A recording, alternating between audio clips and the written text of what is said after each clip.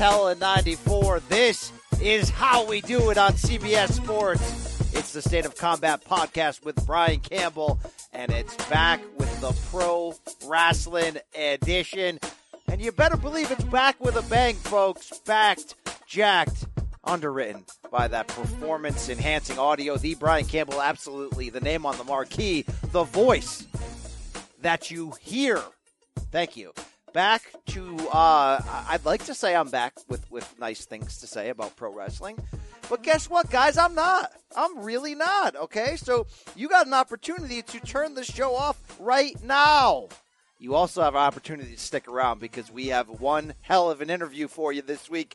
We got the champ herself, the man, Becky, 2 championship world titles. Wait, no, that's wrong. Becky, 2-strap. No, wait.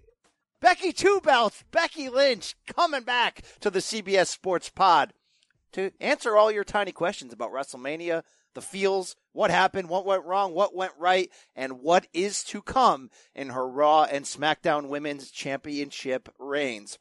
What else we're going to do? We're going to do our best to recap all that went down on Raw and SmackDown in the Superstar Shakeup. Spoiler alert, I got shooken up. Yes, folks, we're going to get into that exactly. Are you kidding me?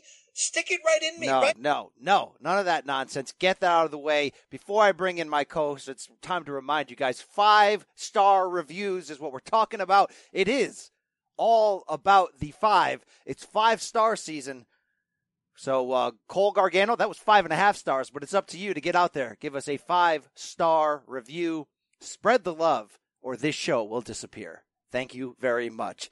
Hey, let me bring in that guy. Silver King, come on down. Oh! Say hello to the bad guy. Oh, yeah. He never bangs Sonny. His name is the Silver King, Adam Silverstein. Hey now. Actually, Brian, I would prefer to now go by the Silver Experience. Oh, God. Are you Please. still going to stand by that Vince doesn't ruin people and he doesn't ruin NXT people, or are you going to keep it to, well, actually, I said he only ruins NXT tag teams. He ruins everything, Adam. Are they not a tag team? I'm sorry. Did I miss something where they're not a tag team? The guy ruins everything. Good luck. The You know what we can do today? Brian, we have to start this show. The Viking Experience. All right. It's Who came up well, Vince did. Obviously, Vince with did. the Viking Experience? Obviously, Vince did, and he's probably playing off Game of Thrones or just trying to troll everyone and ruin NXT because he hates NXT and everything that's good and probably hates Paul's soul down deep inside. But with that said, Adam, I mean, this show, you know what the show could be? Me reading 63 separate DMs from our listeners wanting to have the same discussion, the Viking Experience, into pulling Nick Costos on you. It's actually gotten to the point that it's so ridiculous and so far obviously over the top and an insult to us who care about stuff like this, that this ain't pulling Antonio from Cesaro or Langston from the Big E. This is like, how do we ruin a team that's awesome? Let's do this. Before they start. So far over the top that I got to pull a Costos and be like, Vince, I'm not even mad. Like, I'm laughing at it so much. It's gobbledygooker. It's that bird in that box, which will probably turn into Bray Wyatt. We'll probably find out soon. It's so ridiculous that I'm just like, well done. Well friggin' done. Like the Viking Experience. I would have preferred Viking Express. I don't know. Remember that ride? Did you go to What's the genesis? What was the genesis of this, right? Like, we don't know, but did he not want a team with war in the name? Like, what do you think the catalyst was to say this name needs to change? Did he simply not like it? Or was it like, there's a reason here and it's a different product and we need to change it? Well, I had been pleasantly surprised of late how many people were able to enter NXT with their indie name and largely keep that. So I always wonder if that's part of it. Like, it's different when it's an AJ Styles because you're buying the AJ Styles name when you get him. You're not necessarily buying Hanson Rowe or War Machine. And I know they changed it to War Raiders probably for politically correct reasons, but maybe it's just, look, these guys appeal to that late 80s, early 90s Carney side of Vince. We know that. So that's why he probably jumped in and wanted to ruin them. I mentioned Game of Thrones. It's sort of been this theory people are throwing around. Hey, that's hip right now. I'm Vince. I'm hip. Hey, fellow kids. Like, it could be one of those things, like, People love Vikings. But Game of Thrones isn't about Vikings. I mean, maybe he watches that not. Ed show. What is that show called about Vikings that he does? That we were gonna promote for him until he walked out in the middle of our podcast. I don't know, but let's not even try to find it because he walked out in the middle of our podcast. I still have the sound. It's saved. just honestly like, it's infuriating. It's just infuriating. And I'm not saying you can't change the name, right? And I'm not saying that like every single time you shorten someone's name, it's the wrong thing. Like Biggie Langston being just Big E is fine, right? Andrade Cien Almas being just Andrade. It's kind of stupid, okay? But this is idiotic. Like, you could give me 5 minutes in a room with a piece of paper, and I could come up with 20 better names for this team that either used the word Viking or had something to do with Norse culture, or they call them the Norse Raiders if you want. There's so many other possibilities. Call them Viking X if you want. Then Viking Experience, which makes zero sense whatsoever. It's a microcosm of this entire Superstar Shakeup. It's like, for everything that's like kind of good, there's something really bad right there. You nailed it. I didn't want to do this podcast today because I got nothing nice to say. Okay, there were 2 or 3 moments on fair. Raw and SmackDown. Okay, but here's the deal. There were 2 or 3 moments on Raw and SmackDown that I liked each show. But the whole general taste of the Superstar Shakeup is the same general taste we had coming into Mania, where we're like, you know what? This Mania build isn't that great, but maybe Mania will surprise us. And then look, Mania was good, but we left there. It was good, but we were also left there kind of complaining about how great it could have been and everything around it. And what do? We don't get a Raw after Mania or SmackDown after Mania feel. We get a build. Everything's about the Superstar Shakeup. So come through with the Superstar Shakeup and deliver. So my point is, was there some things to like? Yes. Could I be excited about AJ Styles on Raw versus a whole fleet of new contenders? Yes. Same thing for Reigns on SmackDown. Reigns Orton? Sign me up right now. I'm popping worse than Lana's Snapchat feed right now for that. I am fired the heck up. But overall, it's just not good enough. I give a lot of time to this product. I need NXT. I need what I think AEW could be. I need NJPW. I need something a little edgier, hipper, not stuck in tropes, and something that moves me. I wasn't moved this week, Adam. End of show. The show's over. And it's totally fair. I mean, I'm not as negative as you are in this case. I think there are some positives, and I think any time that you do change up personnel, it gives you the opportunity to have more excitement and things being less stale. But for something being a shakeup, I really didn't feel like they shook much up. In fact, I think they kind of made things uneven, which is what they did last year during the Superstar Shakeup. But more importantly we don't really know that. We don't know if it's uneven because there's so many superstars that don't have a place, and then half of them appeared on Raw and then appeared on SmackDown the next night. It's so stupid, well, Adam. We do know it's uneven, at least in terms of the women. I mean, it's blatantly obvious. The women's divisions are there's one that's an A women's division, which is SmackDown, and there's one that's a C. And that's C counting Becky Lynch and company. Well, but you don't know where Sasha Banks is or if she's leaving the company for AEW. My point is we don't know where Sheamus is. My point is it's so haphazard, Adam, that they actually announced Lars Sullivan on Raw as a new member of Raw and then changed it with no discussion just, my point is this. It's so haphazard that they don't care. So guess what? I don't care. And that's the bottom line, because Stone Cold said so, and there is no racism on the State of Combat podcast. Won't be, won't ever be, all right? And everybody's mad about the Viking Experience. I'll read one. Just one. I got just one for you. Remember Cody Masters, that great chef who was backstage at All In?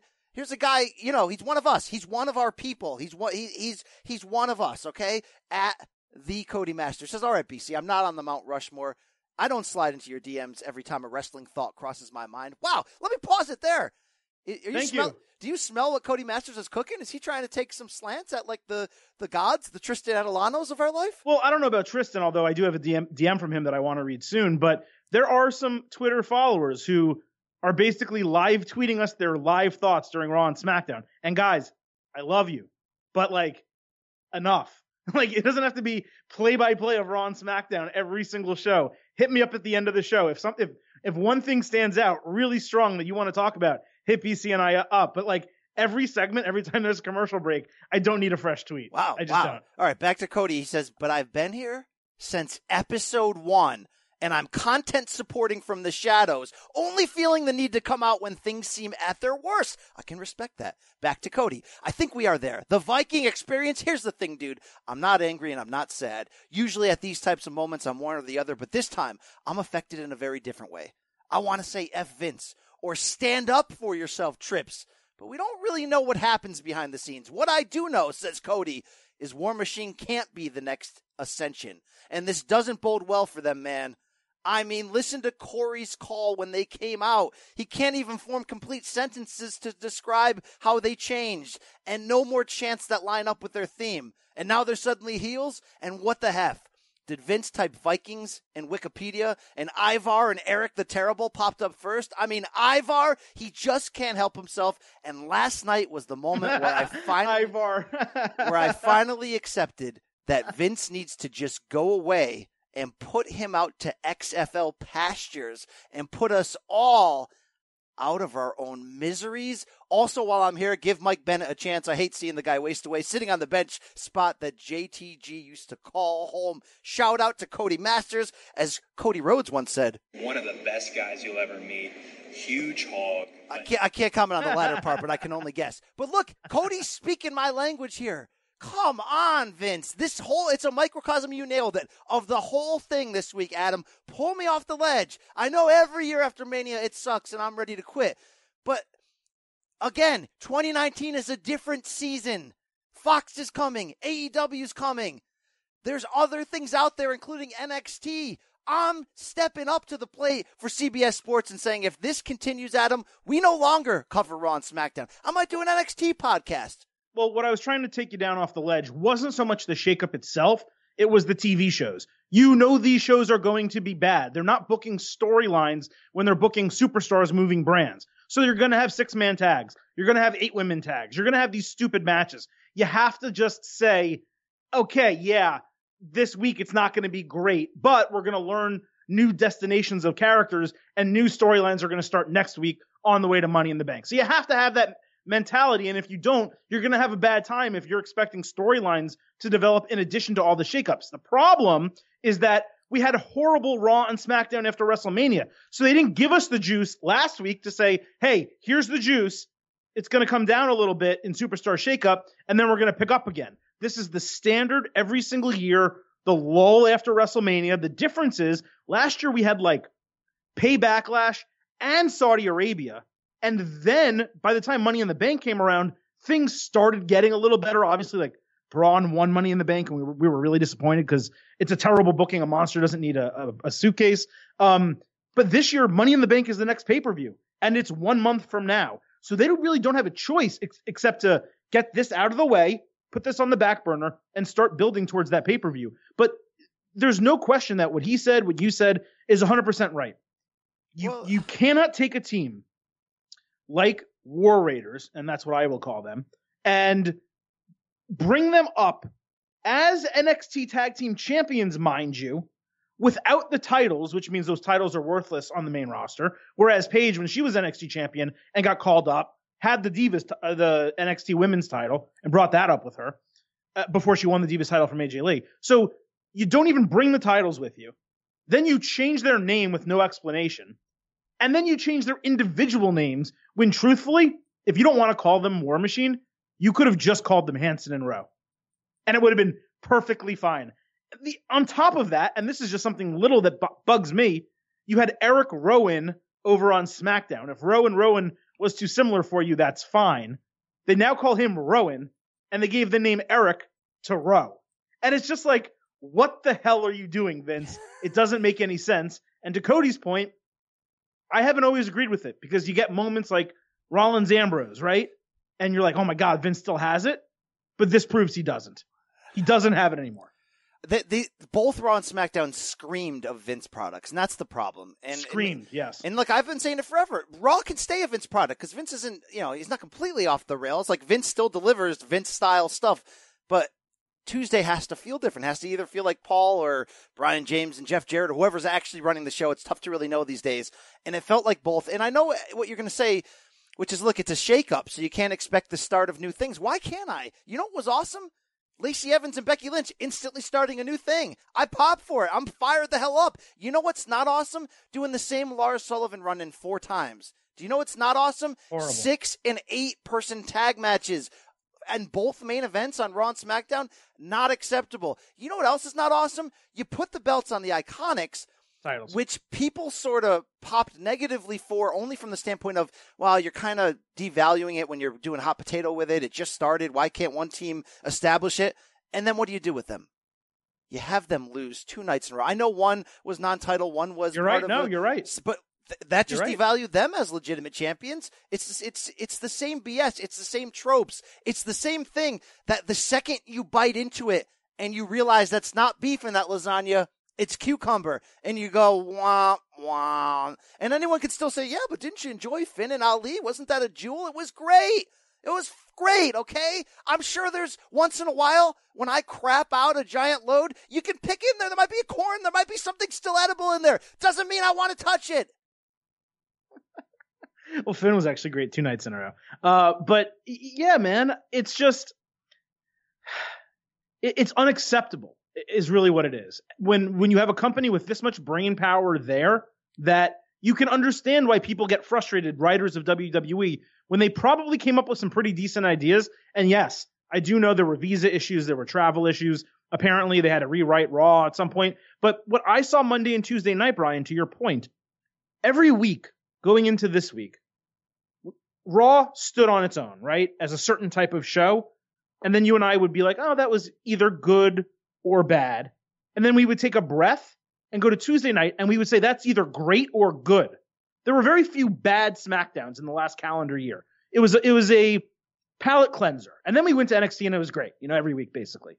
But what I felt this week, and I'm going to talk about why, partially why, but what I felt this week was it felt like Raw and SmackDown were the same show. Mm-hmm. It felt like 5 hours of one show, and bringing Roman Reigns over there, and we're going to get to talk about that specifically, but bringing Roman Reigns to SmackDown, it actually depressed me because the presentation was the same. The gimmick was the same. Exactly. It was exactly the same, where you have the opportunity to take this guy and move him over and have him wear the suit or have him look differently or dress differently or just tweak his music or do something, because you're tweaking everyone else's music, but it's the same. Or Adam, freaking very guy. simply, book him in a hip and cool way instead of the dead trope of a guy who we didn't want to cheer for before. Now we feel like we should because of his personal life and he's a great dude. And you book him right back in the trope of him against the Authority. It's like, that's a wasted Vince bump. That's bullcrap. And him overcoming all odds. He comes in, beats McIntyre in his first singles match back when it was a great opportunity for him to lose, put McIntyre over, and then move to SmackDown. It was perfect. And not to mention, I love Elias, but it's hard to believe that even in storyline, Vince would support him as the biggest acquisition in SmackDown history when he hasn't been involved in a feud in like a year. He's like a novelty act. What if Vince had that same trope, the biggest acquisition, and brings Reigns out in a suit? Yeah. And you're like, whoa, they're actually going to tell that story of Reigns being the chosen one. And when Vince was saying that, and I DM'd it to you, when Vince is like, this guy, he's the future, whatever, I was like, oh man, they're going to continue the Drew McIntyre story. They're going to bring him back as the chosen one on SmackDown. You know how easy writing that is? Like, that doesn't take brain power to say, hey, this thing happened. Let's bring it back and make it happen. And now we have a top heel on SmackDown. It's genius. But they just can't figure these little things out, man. Yeah, I got a challenge for my guy. That it might be controversial. It might not be what we want to hear right now, but here's the deal. We can only go on what we think we know about backstage WWE. It's a combination of how we guess based on personalities, preferences, and what shows up on the screen, mixed with how much we want to trust various dirt. Okay? Sure. Dirt sheets, right? Sure. So when you find out on the sheets that all those NXT guys appeared in the middle of WrestleMania season on Raw and SmackDown without Tripp's knowledge, I don't know. You can only guess. But here's one thing we do know, and that's in Paul we trust. What he's doing in NXT is special. And I don't even want to hear for 1 second that can only be done in a tiny arena. Show up at a takeover. It can be done anywhere. Oh, Absolutely. It can only be done 1 hour a week. Really? How about let's prove me wrong that it can't be done 2 hours a week, 3 hours a week, whatever. So if that's what we believe, we think we know, and we make these funny skits on this show. What's Paul like during pillow talk with Steph after they do their 2 a.m. workout? Is he complaining about his father-in-law? Like a lot of people do in their own personal life. But you know what, Paul? I'm going to turn your own words against you right now. Have some balls. Show up. Yeah, Paul. Give me what I want. Give me what I want. Give me what you already do great. On the damn main roster. Yes, your pops-in-law knows how to make money. He knows how to move merch through windows. He knows how to get TV deals that break records. But his creative is more of a hit or miss now. Paul needs to stand up for the family name and for the company, Adam. This is not a new thought. This is not breaking ground. But the War Raiders was one of those sort of jabs, that it's stabbings in your gut, and they turn the knife and you're like, it doesn't have to be this way. It shouldn't be this way. Adam, why can't the company who's winning with the most money and the best talent win with the best creative? Why can't they do that? It's incredible. Why? It's one man. Like as much as we want to criticize Vince, and as many times as we try to say, like, yeah, we're criticizing Vince, but maybe it's not all him. It has to be all him. It has to be at this point, because there's no way look, they have a lot of writers, okay? There is no way a room of writers came together and Vince's like, hey, we need a new name for this team because I don't want a team with War in their name on Raw. And again, that's a stupid sentiment, right? But let's say that was his sentiment. He's like, I don't want Raw, I don't want War on there, and this guy's name sounds like Rowan, so we got to change his name too. Okay, fine. There's no way a room of writers came up with that as their best name, and there's no way they came up with those Ivar and Eric or whatever as the two best names for Vikings. It just doesn't make sense. There's no way it's possible. Yeah, you're damn right. It's Vince saying, God damn it, that's a great idea. That's a great name. Are we going to wait until the Fox launch is going to change? It has to change things, guys. That's a monumental turn. It put Roman Reigns on SmackDown is what it did. It's a monumental turn in the business. You're putting it on Friday night prime time. And it's with a separate TV company. We've been up and down this debate. It's going to have to matter. You got to get ahead of it. It's time to change. AEW is coming, whether they compete or not. There's something to get you out of bed. Let's do it. Let's stop. It's like WWE is a steakhouse that also around the alleyway in the back operates a hot dog stand. And the hot dogs are freaking amazing. And the steak's okay. But people go there because they've been going there for years and they love the owner. No, you need to serve them that pork. That hot dog is how we live in 2019. That's where the indie revolution is going. Vince, it's not 2003 anymore.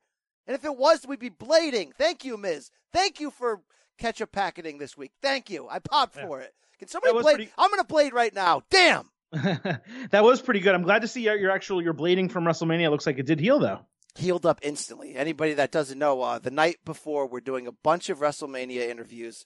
I bump my head getting off the toilet in my tiny bathroom in my boutique New York City hotel and hit the edge of the towel rack, which had a sharp edge to it for some reason, and I get sliced right open. But it allowed me, as you'll hear in the next few weeks when we unroll a lot of the extra sound that we haven't used yet, a lot of fun conversations of me asking WWE superstars, hardware or blade, you be the judge. So I do want to get into the Superstar Shakeup in terms of like the actual personnel. But before we do, I really think it's important to break down the overall issue with it. And I could do it, but we also have the number one man on our Mount Rushmore, Tristan Attiliano, Attiliano _ Tristan, if you want to hit that beautiful sound that we like so much. How about this sound? I want to thank you for shutting the F up and letting me talk for a minute. And before I go, I would like to state that I did not bang Sonny either. Thank you, Tristan. Thank you very much. It's a shame, and it's our fault, but it's a shame we ran out of time and didn't get to have beers with this man, trade organs with him. Whatever podcast hosts and listeners do that isn't gross or illegal, we could have and probably should have done with Tristan. Look, Tampa Bay, Florida, 1 year from now. It's easier, way easier than New York. We'll do something. There's a ton of breweries, tons of places to go. We'll do something. All right, here comes Kentucky Long Rifle. Kentucky Long Rifle. What is that, an email? All right, so I got like 3 paragraphs from this guy, and I told him, hey, you need to cut it down so I can read it on the show. But the breakdown of his DM, the summation is that he loved WrestleMania and thought it was awesome, regardless of botched finishers, winners and losers. He just loved the entire show. But he thinks the Superstar Shakeup is, all caps, stupid. Who's pulling the strings here? Is there a lottery that the wrestlers pull like the old Royal Rumble days? Is there a trade between GMs? Or is it really as lazy as it looks on TV that these people just end up in whatever brand Vince wants them to? It doesn't translate well. Just like a lot of things WWE post WrestleMania, it's lazy. Oh, and that Viking Experience name is garbage. Thanks, guys. So he's right. And my biggest issue, and we can talk about the individual moves, but it's the presentation and it's the explanation. The WWE draft that they used to have, even though once the rosters were set, calling it a draft every year didn't necessarily make sense because you don't draft people that way, right? You draft free agents. But the WWE draft format makes sense. The Superstar randomizer that they even had, where they just put it on screen and it randomly fell on a name, and then that person's music hit, and that person wound up on Raw or SmackDown, it at least made sense. The Superstar Shakeup, there's no form to it. There's no explanation of how these moves are being made, why they're being made. Why the hell would suddenly the Intercontinental Championship wind up on SmackDown? It doesn't make sense. Why would a guy who just lost the title, I think it was a year ago, show up on Raw and then win it and then stay there? It's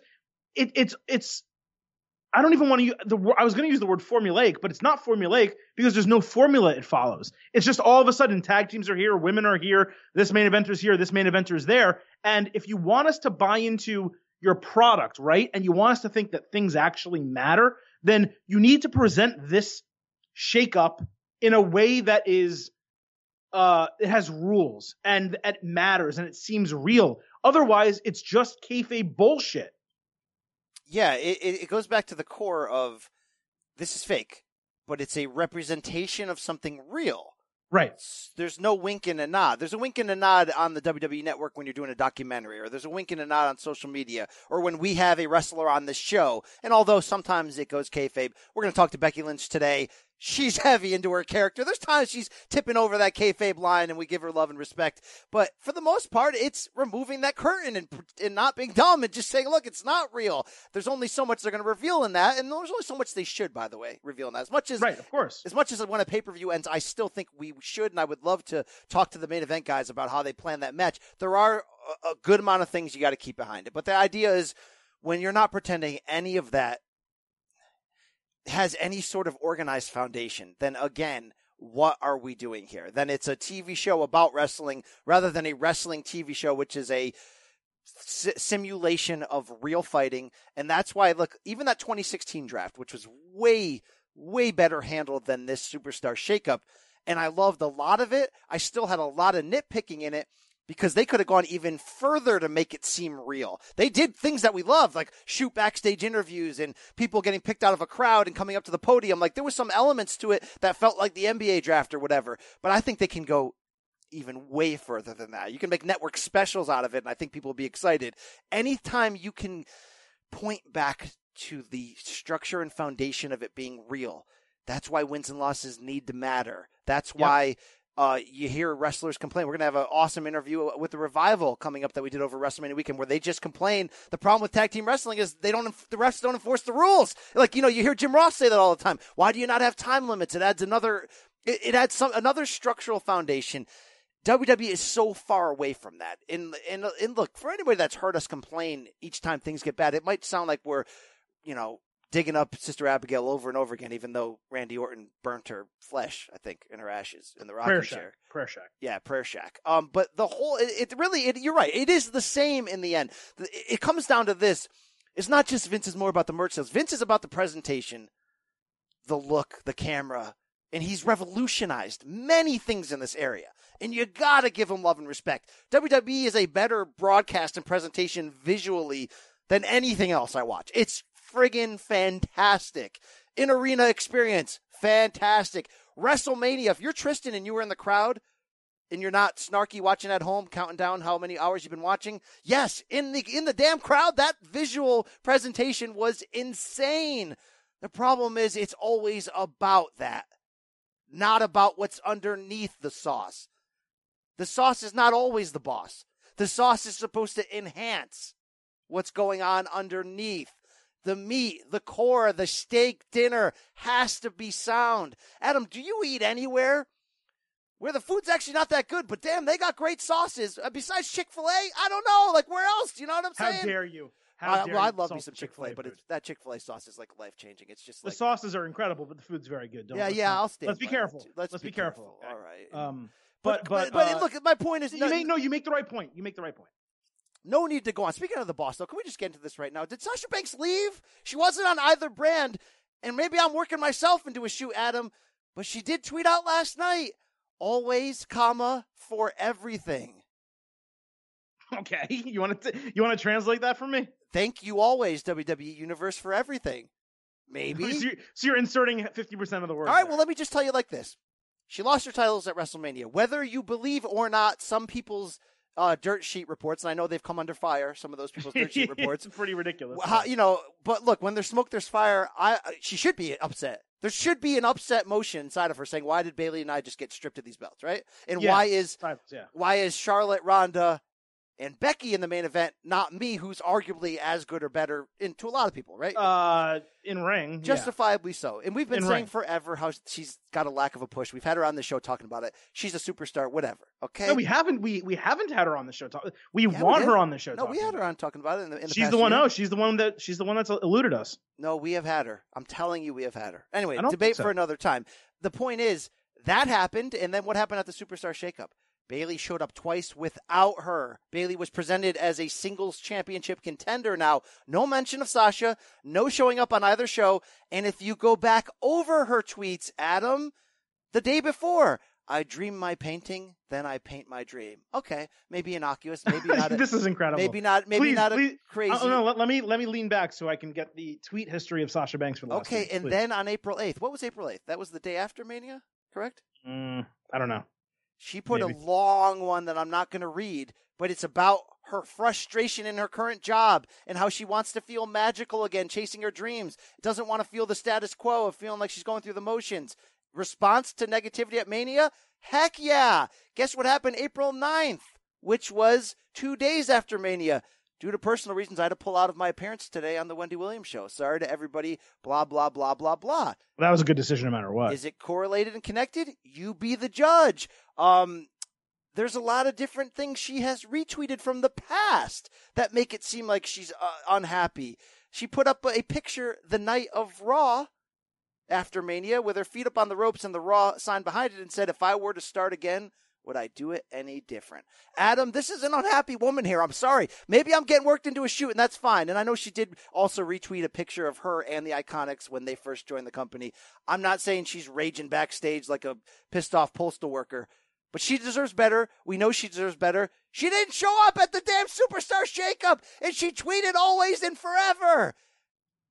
Hey, Sasha. Hey, Ferg. Hey, Gallows. Hey, Uncle Doc. Hey, Carl. Hey, Alexander Wolf. Hey, Harper. Hey, Perfect 10. Hey, Neville. There's another side of the street. The grass is green.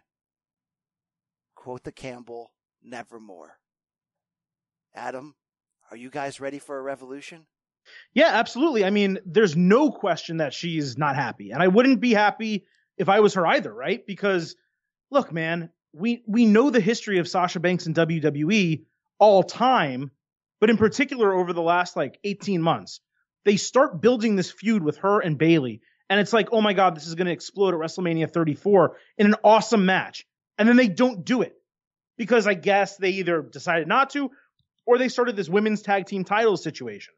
So then they do this ridiculous stuff with Dr. Shelby and them fighting each other. And then all of a sudden that just simply resolves itself. They become best friends again. They're the Boston Hug Connection. And they're a really good, by the way, tag team. And they eventually convince Vince, and this is reported, that they badgered him over and over again every single week to create these women's tag team titles. They eventually convince him to do it. They introduce him 4 months too late when they should have done it at Evolution or another pay-per-view. They finally get them. They finally make them champions. And we say, hey, maybe they shouldn't be the first ones to win it because what you want for them to have is to have a WrestleMania moment, right? They deserve that. They deserve to have a long title reign. But no, they give it to them right off the bat. That's fine. They have them win the titles. And then we're going into WrestleMania, and you and I are discussing and going back and forth about it. And we're saying, well, what's the move here, right? You can't take it off of them because you're trying to establish the titles and you want them to have a WrestleMania moment. So what sense does that make? They're also, by star quality, the best tag team you have for the women right now. And what does WWE do? They take the titles off them at WrestleMania and then reportedly tell them that they're splitting up in the Superstar Shakeup. And Sasha's pissed. And you know what? She should be pissed. Now, there's two sides to it. She should be pissed because she's better than the booking that they've given her. At the same time, we have seen women in WWE, one in particular who's on today's show, Becky Lynch, have horrid, terrible, go-nowhere booking in WWE and turn it around and now be not just the hottest thing in the women's division, the hottest thing in the company, and maybe the hottest thing in all of professional wrestling. And Sasha Banks has that talent.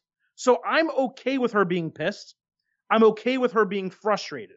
According to Dave Meltzer, if we're going to trust reporting, they have booking plans for her at Money in the Bank, Sasha Banks. And she's supposed to have been split from Bayley. Well, so in if you're terms going to of split her from Bayley and you don't put her into a title feud with Lynch, then what are we doing here? I don't know. But in terms of the Superstar Shakeup, it seems they had plans in that regard.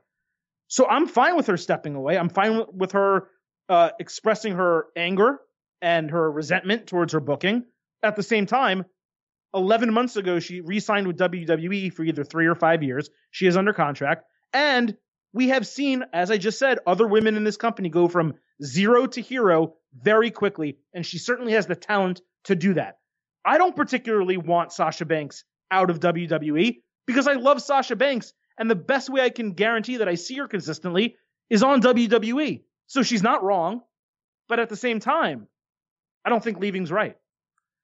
God, I just miss heel NXT Prime the Sasha boss. Banks. Give me the boss. I miss main roster the boss. But to support her, she hasn't been used properly since the end of 2016. She's had a couple months here and there where she was propped back up to be someone big, but she always got the short end of the stick. Think about it this way, but Brian. Some of it maybe I don't. I'm putting this on her. I don't know, but you hear rumors of backstage heat with her. There could be insubordination that we don't know about. I get that plays into it, but at some point, somebody that talented, come on. Think about this, Brian. Ronda Rousey was going one by one through through the Raw women's roster, and WWE apparently had no plans for her to face Sasha Banks.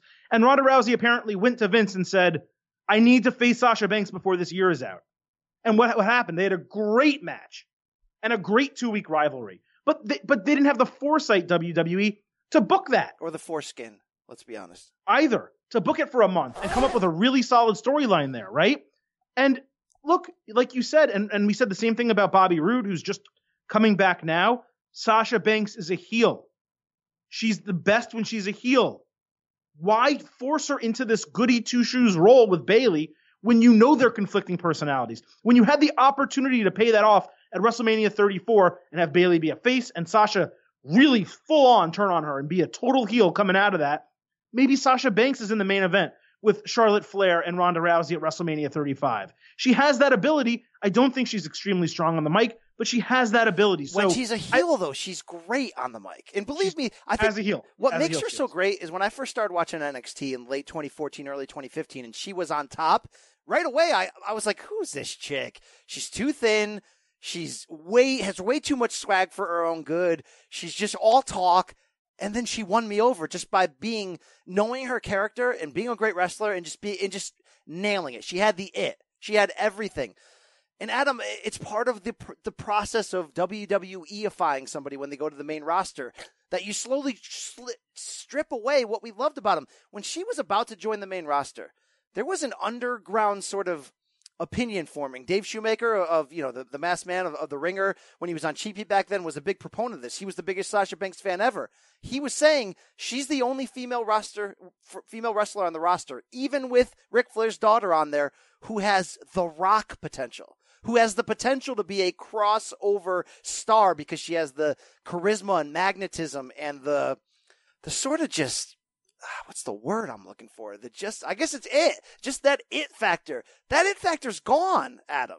Largely It's not gone. It's not gone. It's not being utilized. So when we get in these debates about people being ruined, and then people can say to you, well, look, this person like No Way Jose is never going to succeed, right? They got a comic gimmick. Okay, on that level, you're right. But there's a major difference, obviously, even with guys that are comedic, like the vaudevillains or whatever, of how they're presented on NXT compared to the main roster, because NXT is about the story first. And the story is usually underwritten by the idea that wins and losses matter. So when the story is most important, you take the people involved with the story and you treat them important and you consider them important. That's why people in the crowd at NXT shows cheer for both sides and cheer for the brand as a whole. They chant NXT like people used to chant ECW, who were so behind the damn brand succeeding, they felt part of the operation. No one's ever going to chant Raw, SmackDown, McMahon's Authority, WWE. That just doesn't happen. Okay, so that's the major leagues, and that's the difference between the NBA and college basketball, where in college basketball, fans are diehard for their teams, and in the NBA, it's not so different. I don't think it's that same correlation. There's a reason why people become jokes in WWE main roster. Part of it's a 50-50 booking. Part of it is that they are presented to you not to matter. Because even when they're supposed to matter, and they're winning championships, usually in storyline, they got to do something stupid, like lose a bunch of non-title matches, that inevitably brings them back down.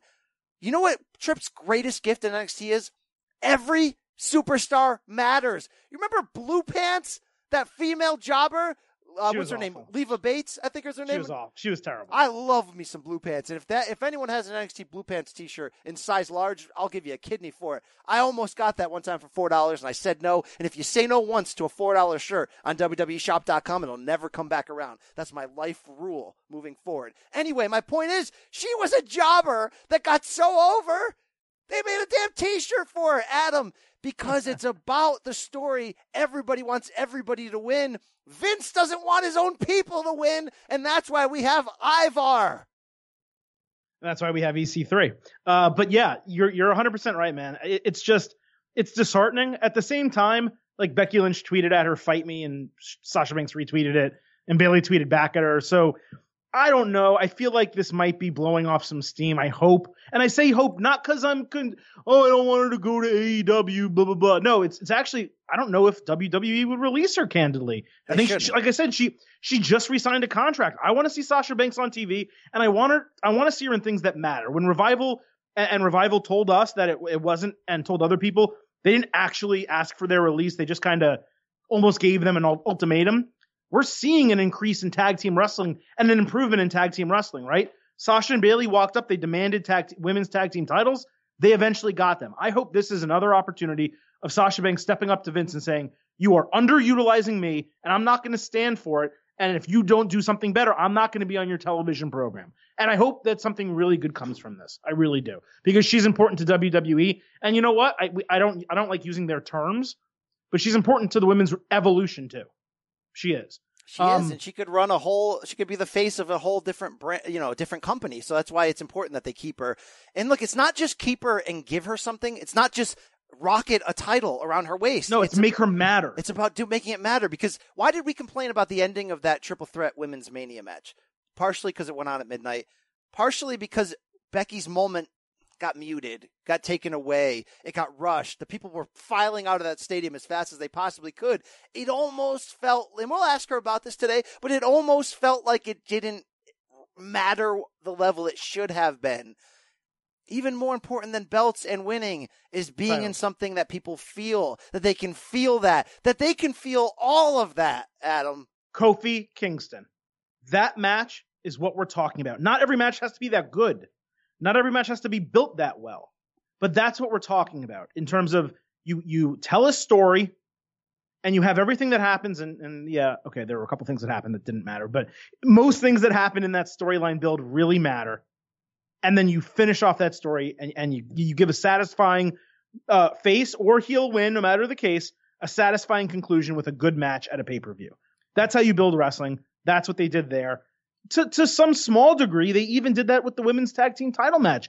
That wasn't necessarily bad, and putting the titles on the Iconics was not necessarily bad. I mean, there's pictures of all four of them backstage smiling with Sasha Banks and Bayley with their arms around the Iconics, like being proud of them and happy for them. But at the same time, they're happy for them. They're like, why did you just book us this way for 2 years if you're taking the titles off of us after 3 months and breaking us up, apparently? All right. We've just fixed WWE main roster, so thank you, Vince. Thank you, Paul. Congratulations. We do. We have in the mail. Anyone that says, BC and Adam, all you did is complain today. Wrestling's supposed to be fun. Yeah, it's supposed to be fun. Okay, guys? We care about it. That's why we're telling you right now. That's why we're knee deep in the crap, trying to get out of the puddle, trying to make sure you don't just take what you've been given, all right? Go after the steak. Once you get a taste of it, it never leaves your taste palate. It never leaves your mouth. You got to keep chasing what we deserve, what we need, what we want. Thank you, Adam. That's it. I can't talk about the shakeup anymore. We have a lot more to talk about. I mean, we have 20 people that change brands, but BC, what you said is correct. We complain because we care, and we don't do this every show. There was a time when this show started under a different name that most shows were complaint fests, but that's changed for the most part. But this week, they deserve it, right? We're giving you legitimate reasons why they screwed up this shakeup and why they screwed up Sasha Banks, and we're trying to help them fix it. And apparently, I mean, maybe they do, maybe they don't listen to the show, but someone does. Don't do and you know what? Maybe word of some of this gets back to them. But BC, there is a lot more Superstar Shakeup to discuss. But before we get there, a quick word from our friends and sponsors. Hey, it's Kaylee Cuoco for Priceline. Ready to go to your happy place for a happy price? Well, why didn't you say so? Just download the Priceline app right now and save up to 60% on hotels. So whether it's Cousin Kevin's Kazoo Concert in Kansas City, go Kevin, or Becky's Bachelorette Bash in Bermuda, you never have to miss a trip ever again. So download the Priceline app today. Your savings are waiting. Go to your happy place for a happy price. Go to your happy price, Priceline. The time has come for drag queens to save the world. RuPaul's Drag Race All-Stars is back on Paramount Plus, and for the first time ever, I want you to use your talent for good for a change. 8 iconic queens are competing for the charity of their choice. This is how you do drag. Who will slay it forward, win cash for their favorite cause, and a coveted spot in the Drag Race Hall of Fame. RuPaul's Drag Race All-Stars. New season streaming May 17th exclusively on Paramount Plus. Go to ParamountPlus.com to try it free. Terms apply. Okay, BC, we're back. And look, we don't have to go through every single change that was made on this shakeup, right?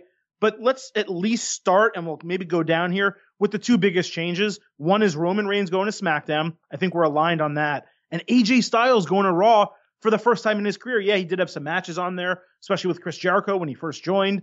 But AJ Styles, I mean, the face that runs the place on SmackDown, a featured player now on Raw. I think that's very interesting. Yeah, that is. That's great to see. There's a lot of...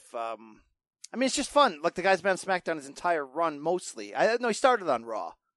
Well, no, they didn't have. It was a dual brand situation. That's right. It was one brand. And he was doing a lot of work on Raw in the initial Jericho feud before halfway through his first year they did split the brands up. It's great to see that. Off the top of my head, I don't even know where people are at in the brands because I was sort of overwhelmed by my underwhelmness this week. But if I have to hear Michael Cole do what he did. He added to his lexicon of it's boss time with it's phenomenal. Did he? Wait, did he really? He did. He really did. So that part sucked the horn. Well, at least we don't have to hear it's the big dog every single week with Roman Reigns. And we'll see what Tom Phillips does with Roman and see if he does anything. Let's talk about some good. AJ on there and Roman completely flipping, changing brands that they are identified by is good news. The potential. Are you concerned? I'm going to interrupt you. Are you concerned about Roman? I don't mean to use the word ruin, but ruining SmackDown. I'm concerned about Vince going with Roman to Tuesday nights and being like, well, I got to book this guy. I got to book both shows now. We're going to Fox. Good Lord. I got to take over because Roman's there, basically. Yeah. I mean, yeah. I'm concerned about a lot, Adam. I have high expectations for the Fox launch because of the pressure that's going to be on them. And I got a lot of concerns right now with the main roster. Concerned enough that I really need AEW to show up. Not just because I want it, because I want to see what it does to WWE. But look, the ideas of Reigns, Orton, like I mentioned earlier, off the charts. Who is on Raw right now? Refresh me. That we're going to see AJ feud with. I mean, the big belt on Raw is Rollins. Seth. Title, yeah. Seth is there. Braun is there. McIntyre. It's looking like Samoa Joe will be there with the U.S. title. Is Dolph coming back? Give me a Dolph AJ feud. I mean, Dolph at some point, but they've fought. I feel like I don't know. Maybe feuds, not. No feuds. Yeah, maybe they haven't. I don't know. I mean, it's not overly loaded. They added The Miz. They added Ricochet, Aleister Black. So all those are potential feuds. I mean, AJ Styles, Aleister Black. Are you kidding me? That would be incredible. Andrade, which he was just with, obviously, and they fought a little bit. Mysterio is now over there. Those are all new additions. I think it's interesting they kept Andrade and Mysterio together. That makes me laugh. They also put Aleister Black with Zelina Vega, both on that show. They're married, so that's nice. Vince does this really interesting thing. He keeps married couples together, but he doesn't keep dating couples together. So you have the Usos and Naomi there, because Jimmy and Naomi. You have Aleister Black and Zelina Vega, but he splits up Charlotte and Andrade, just as an example. Yeah, maybe he thinks Andrade's a bad influence on his prized possession. Like, if we were going to stop right now and rank the wrestlers in terms of their importance to Vince, would you say that Charlotte is third after fourth. Reigns first, Lesnar second, Cena third, Charlotte fourth in Vince's personal importance power rankings? Reigns 1, Cena 2, Charlotte 3. Dude, he's proven in the last year and a half that Lesnar is at worst too. Lesnar and Rousey both are money-making operations for him. But in terms of what's important to him, like, Lesnar is a vehicle to get Reigns over. Oh, so you're saying he uses Lesnar but doesn't necessarily care about Rousey's a vehicle to get Charlotte over, or she was supposed to be. So he cares about them, but they're not the most important to him. He'll spend money for them, but that doesn't mean that they're the most important to him. I don't know. I felt like when looking at this shakeup, and let's start with it, but maybe we'll do men and women and then tag teams. We'll talk like that. I felt like Raw added a lot to the men's singles situation and just the men in general. We said Styles, Miz, Ricochet, Aleister Black. So they cleaned up those NXT male one-offs, right? So they got Ricochet, Black, and they got EC3. They added our boy, Cedric Alexander, who obviously they added him, so they had to get rid of Apollo Crews because, God forbid, you have two guys who look the same on the same show.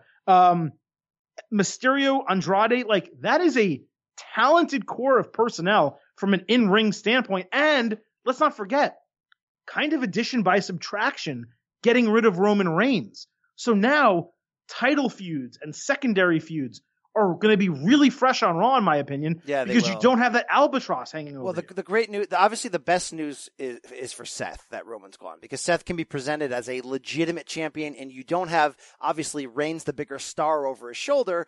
But if they're not going to do Seth versus Roman, which everyone knows, if we listen to the show, I want more than anything to close next year's Mania. If you're not going to do that, or not going to do that yet, you remove the pressure and the need to go on linking them together on TV all the time, because they're 2/3 of one of the greatest, group/factions of all time. So that's great for Seth. You're right. If Seth's going to hold the big belt, you have the potential to have AJ competing for the secondary championship. I mean, could you imagine a giant AJ Miz feud?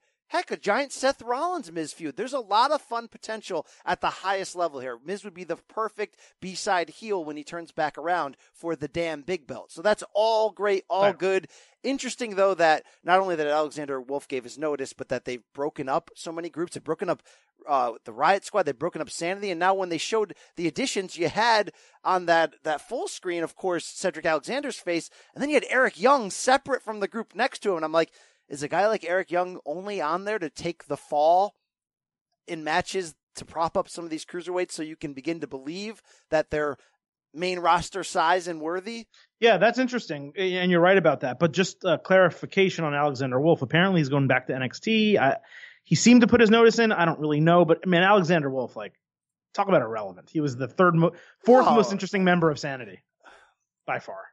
I thought he played his role in Sanity perfect. He played his role. I'm not going to overinflate his value to the territory, but that team was great. Some of its parts, I thought. And I think that's the greatest bastardization of an NXT call up that Vince. And EC3 is the other one, and I'll talk about him briefly in a second.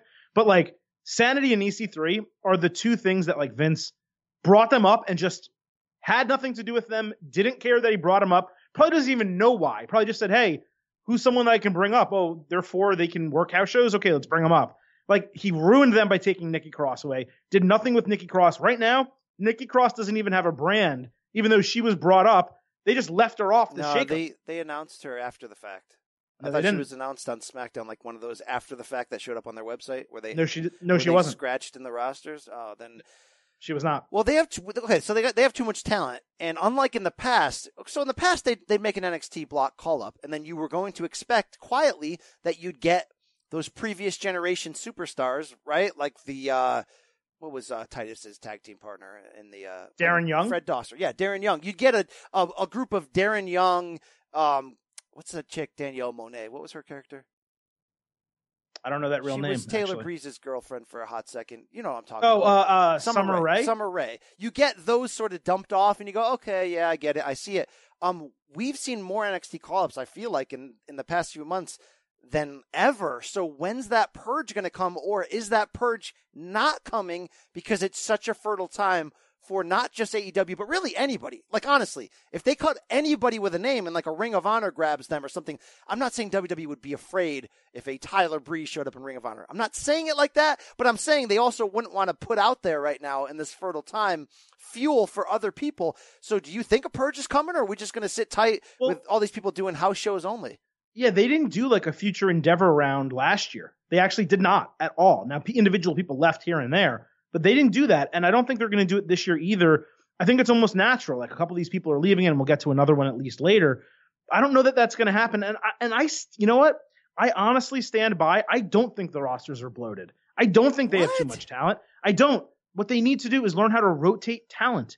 They have to learn that this person does not need to be on TV every single week to be in a feud, and when there is a feud, it doesn't have to be on TV every single week unless it's leading up to a pay-per-view match. And if it is, that's great. And if it's not, you can have it on TV once every 2 or 3 weeks and lead up to a big match on TV. You can have a feud between Rey Mysterio and EC3 that you put together for some reason and have it be on TV 4 of 6 weeks. And that fourth time they meet is a major match. Like, it's right, not 4 tough of 6 to book. weeks is fine, but anything more than that, and you're asking. I'm just saying you don't always have to use everyone all the time. And when you do want to use most people, you don't always have to use the same people all the and time. Then what does WWE do this week? They take 7 people, put them on Raw, and then put them on SmackDown the next night. That's great. Some of them, yeah, and it was ridiculous. But I am excited to see Andrade over there. I think Mysterio, like, that's an example of WWE, a true example of WWE signing someone just being like, I don't want your name anywhere else, because they have nothing for him. And it's unfortunate because he's still really good. But even me as a fan, I'm like, I don't really care about Rey Mysterio. Like, I don't care where he is.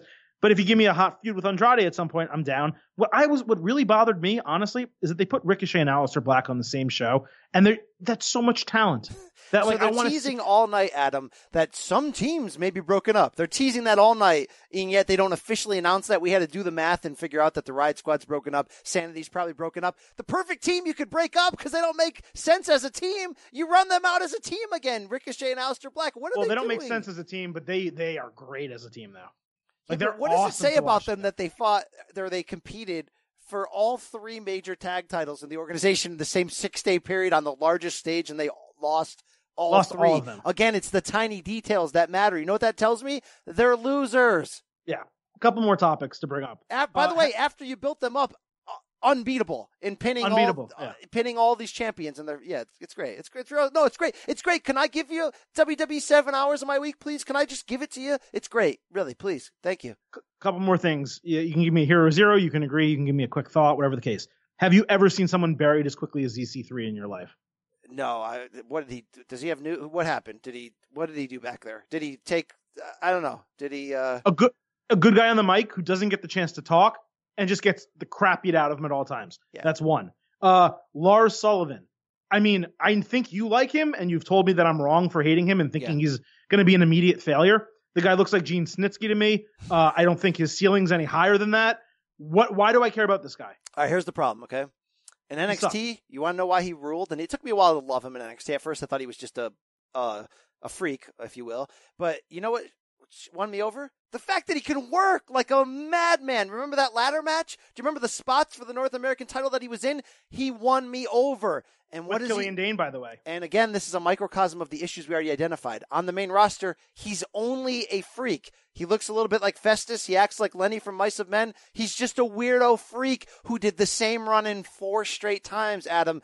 They didn't give him any wrinkle in his personality. They didn't. look, it would have been much better if his first appearance is running in and taking Braun Strowman out. And then you're like, holy crap, okay, I want to see this. I want to see if he's on Strowman's level in a feud. Can we do matches that'll make us care? Can we take turns, each of them flipping houses over? Yeah, I'd be okay with that. But no, it's we know where this is going. It's Bobby Roode with a robe and playing Glorious over and over. It's freak. And then that here comes the Festus jokes. Here comes the Snitsky experience. Here comes, I hate this guy. Get him off my screen. When you know what? He can work. You know who can work? Luke Harper can outwork anyone. You know where he's gone? Gone. Off the damn roster because they don't do anything with him. Adam, the story matters. The wrestling matters. F the merch. F the TV ratings. F the TV money. F Saudi Arabia. Said it. Okay, you're done. All right. I mean it. They also took away from the one cool thing the guy had, which was that entrance with the spotlight where all the hair on his body stands up and it looks super like intimidating. Just got rid of that. A couple more here. Finn Balor, our man, Fergal, looking good in blue on SmackDown with the Intercontinental title, switching brands as well. I popped hard for that, man.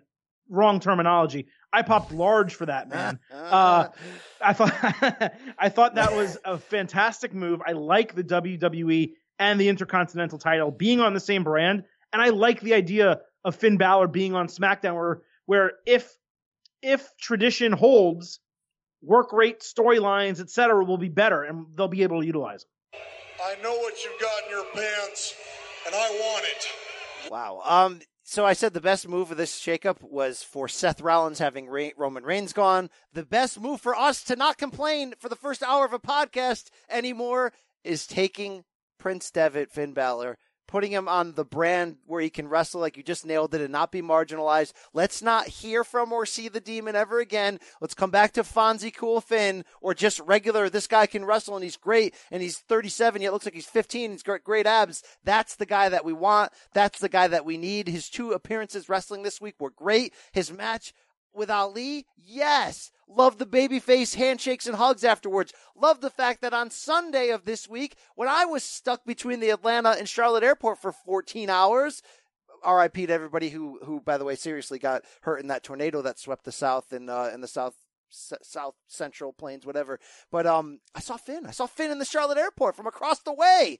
I was going to go get a selfie with him or call him Prince Devitt, but you know those rocking chairs in the Charlotte airport? You ever spend 14 hours in an airport, Adam? Those rocking chairs become like sex currency. It's like when one opens, you go sprinting because you can plug in your phone, you can rock, you can rest. It was the Rock and Wrestling Connection. I was rock and resting there. I couldn't run over and get me some of Finn, but I saw him on Tuesday night, and he was fantastic. He could be, unless Vince has the book on Tuesdays, he can really be presented as who he is. A great wrestler, great charisma.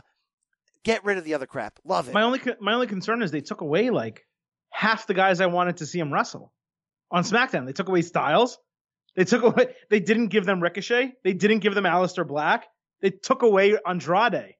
So now who's really who are the heels who are the elite heels on SmackDown? Joe?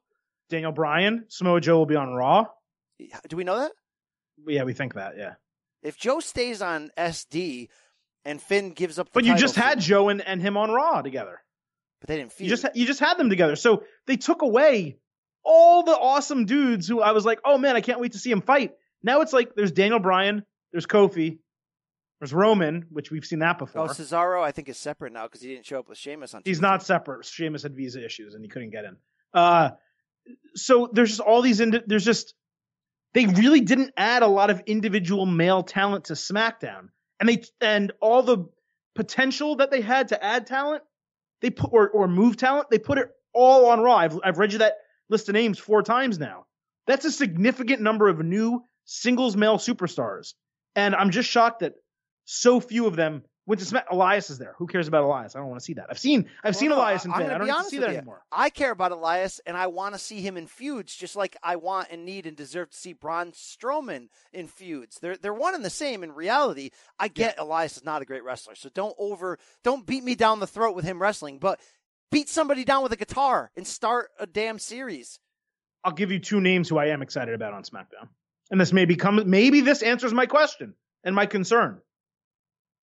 Buddy Murphy and Chad Gable. From the moment we saw him, we thought, sex.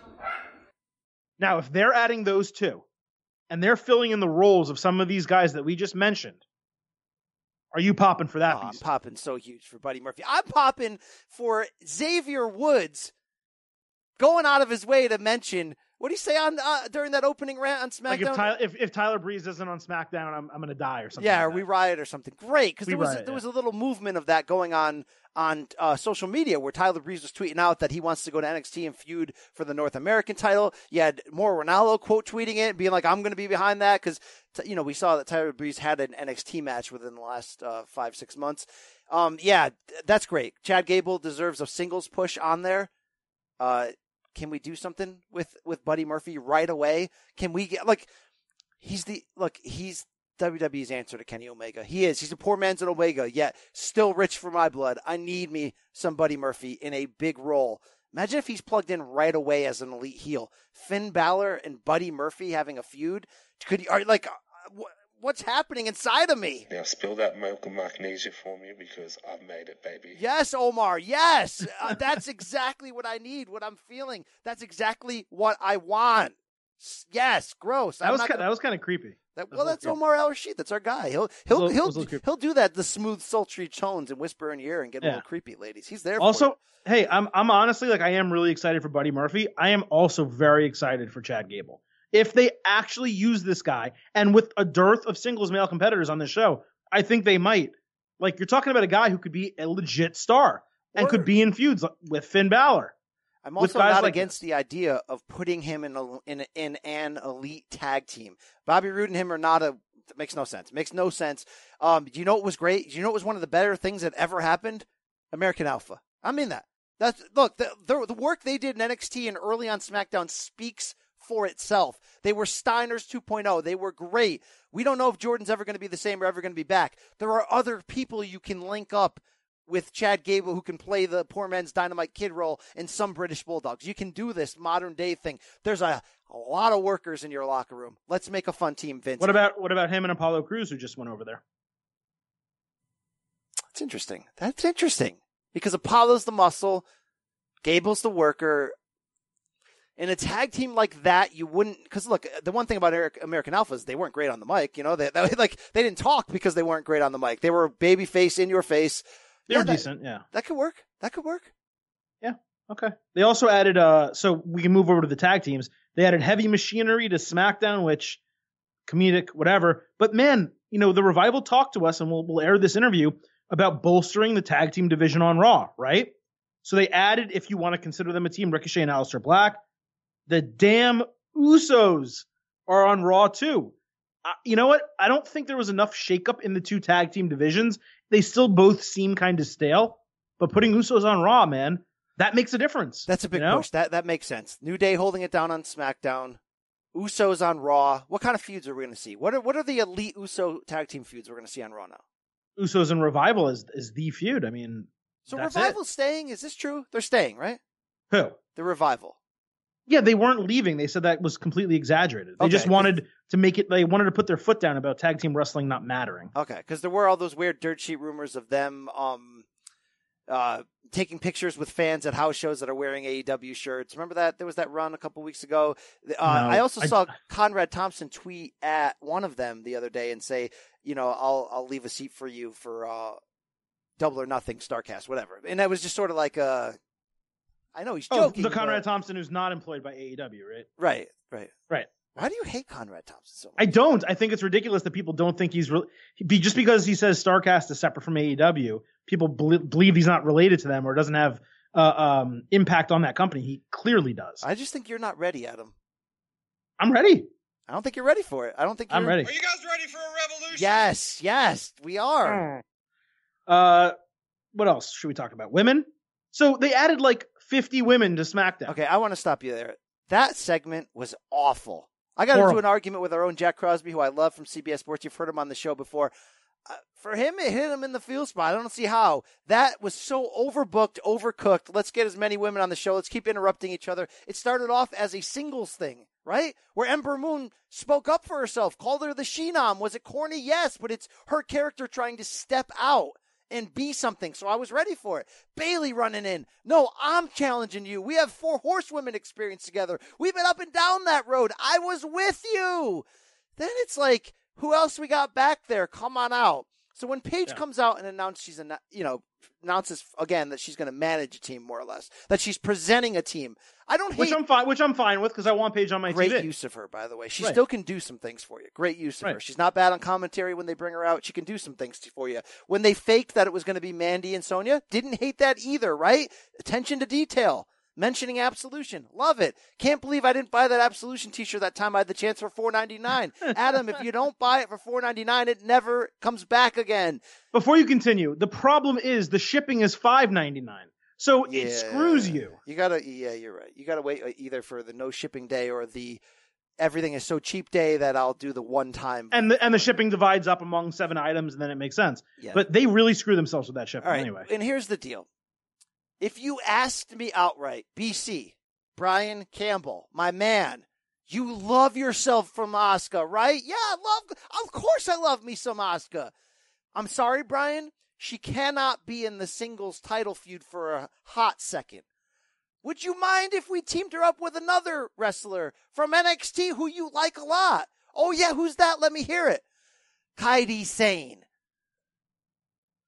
I thought there was no racism in the WWE. What are they, teammates because they're Asian? Like, what are we doing here? Oh, but no, you know what? I love me some Asuka. I like me some Kairi Sane.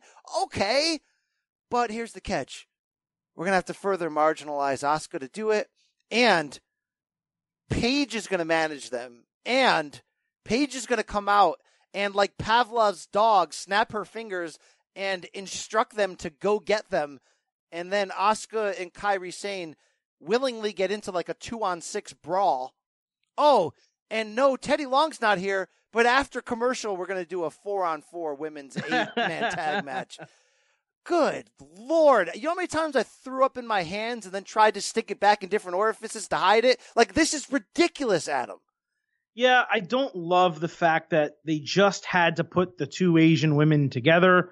And of course, you fans don't think they can speak, so we have to have Paige speak for them. Like, you know what I mean? It just felt so kind of insulting, but at the same time, Asuka, for as disappointed as we've been by her singles booking, she's had decent booking.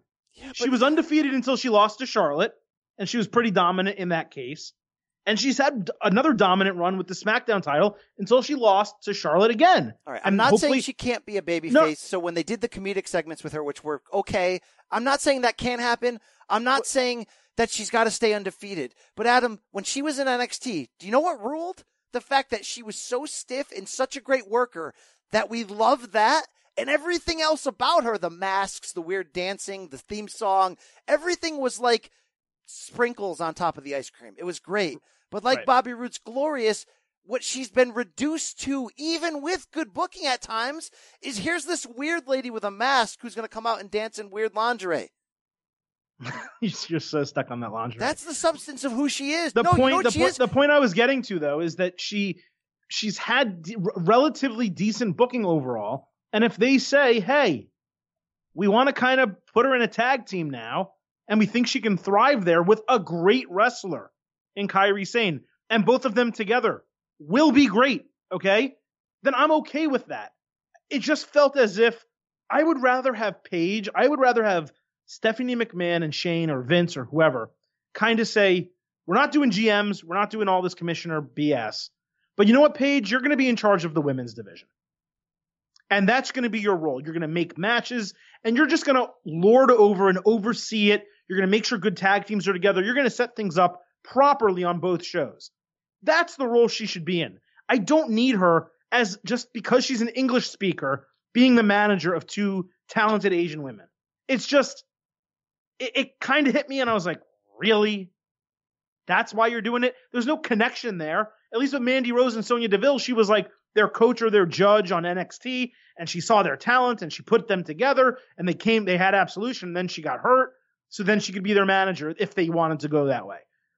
But with this, it's just like, oh, you're forcing it down my throat. But the bigger takeaway for me than all of that is, Brian, 2/3, maybe 3/4 of the most talented women in WWE are now on SmackDown. The Raw women's division is garbage. Was that a Fox initiative? It's worth pondering, right? On a 2-hour show, that many women? Well, I wonder if that's part of what Fox... We don't know what Fox... I can't speak for Fox. Nobody. We don't know what Fox wants, but you'd have to think with the money they're putting in, they're going to have requests. Now, we don't know who's exactly going to pull the strings and make the calls. I mean, UFC had a Fox deal. It seemed like UFC was making all the decisions there. WWE is going to make the decisions here. But what if Fox is like, you know what? This women's revolution is great. We want women. Then maybe they kind of overloaded it. Who's left on Raw? Who's left? Maybe Sasha? So we have maybe Sasha, Natty, Lacey Evans, Becky, you assume would wind up there, because they need her to be. If not, I don't know. Possibly Nikki Cross or possibly on SmackDown. We don't know. Tamina, Alexa Bliss, Alicia Fox, maybe. I don't know. All right, Ruby Riott is over there. Sarah Logan. Yeah, I don't like it. But think about that compared to Charlotte, Bayley, Becky, Ember Moon, Kairi Sane, Asuka, Liv Morgan, Mickie James, and more. I mean, people I'm not even mentioning. That's just like off the top of my head. So SmackDown's the women's brand now. Oh, Naomi's also on Raw. Yeah.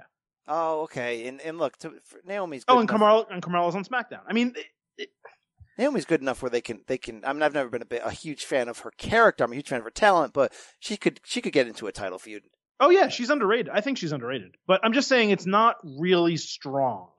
I felt like they put too many men's singles on Raw and too many women overall on SmackDown. It felt very uneven to me. Oh, this is connected to our overall conversation. And then we got to get to Becky Lynch. We got to bring in the man. We do. She's going to be upset at us. You remember when the McMahons came out in the fall and said, everything changes now.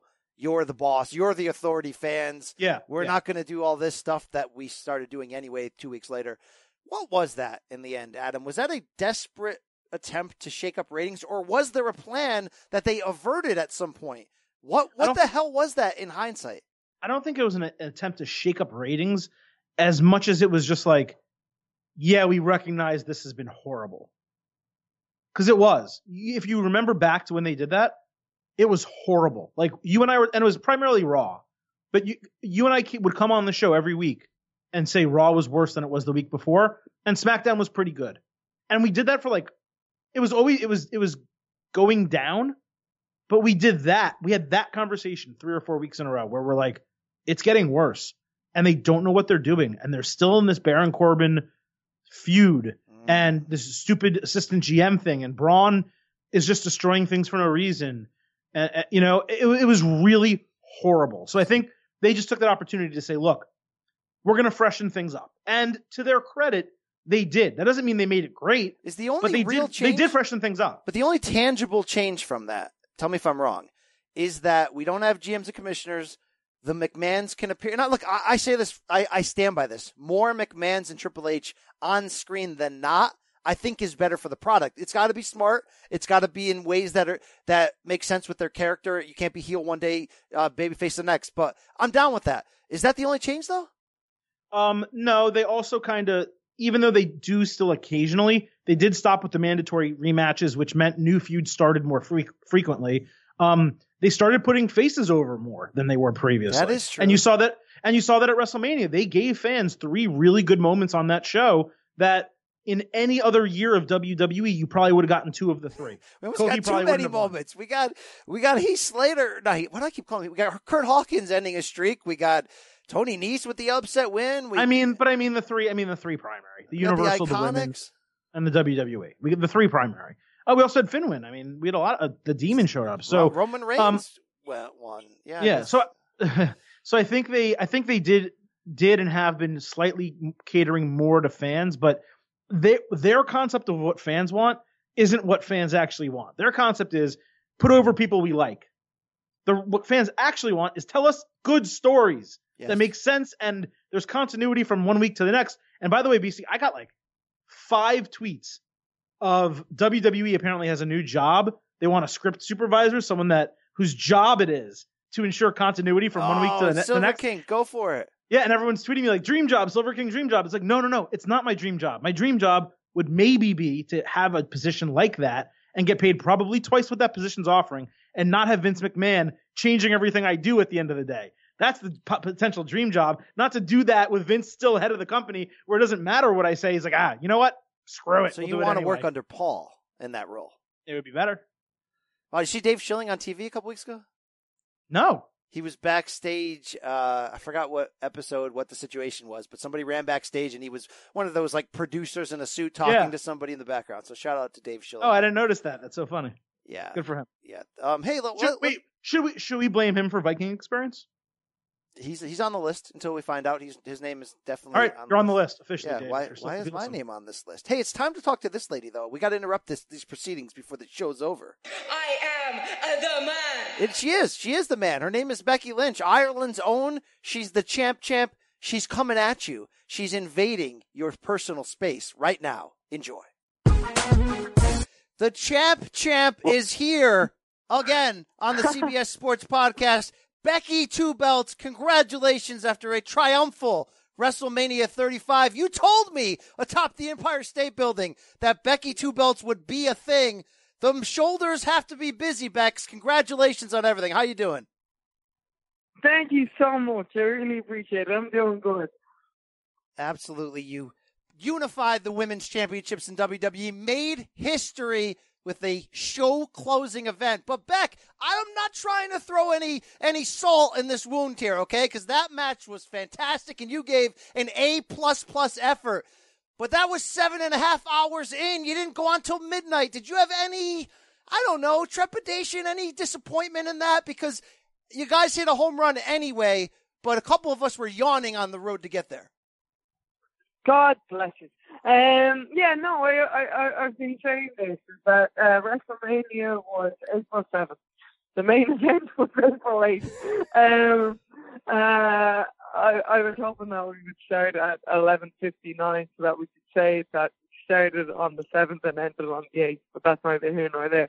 But that's the other thing that made it so great was that it had been 7.5 hours long, and the fans were still chanting and still cheering and still invested in it.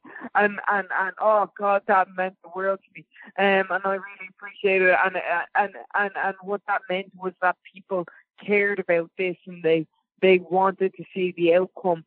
I think it would have been hard for anybody in that spot after seeing so much wrestling, to keep them invested. But they were there for us. They were cheering for me. They were willing on Becky Two Belts, and I walked out of there with 2 of them over my head. So it was a long day though. Becky, the people cared about this. We know you cared about this. You've been busy. There was tons of media before WrestleMania, after you won the titles. I don't know that it stopped for you. You're on both shows now. Have you taken a moment to sit back with those titles, one over each shoulder, and really had it sink in that you are the women's champion of Raw, you're the women's champion of SmackDown, and candidly, maybe the biggest thing in WWE? I haven't really, to be honest with you, had time to sit back and really let it sink in and digest and what it means, because the next morning it was up at whatever 5 a.m. I think I got back to the hotel at 3. Was up at 5 to go do more media. But that's what I've always wanted. I've always wanted to run on no sleep and adrenaline and coffee, because I wanted to be so busy taking over the world. I feel like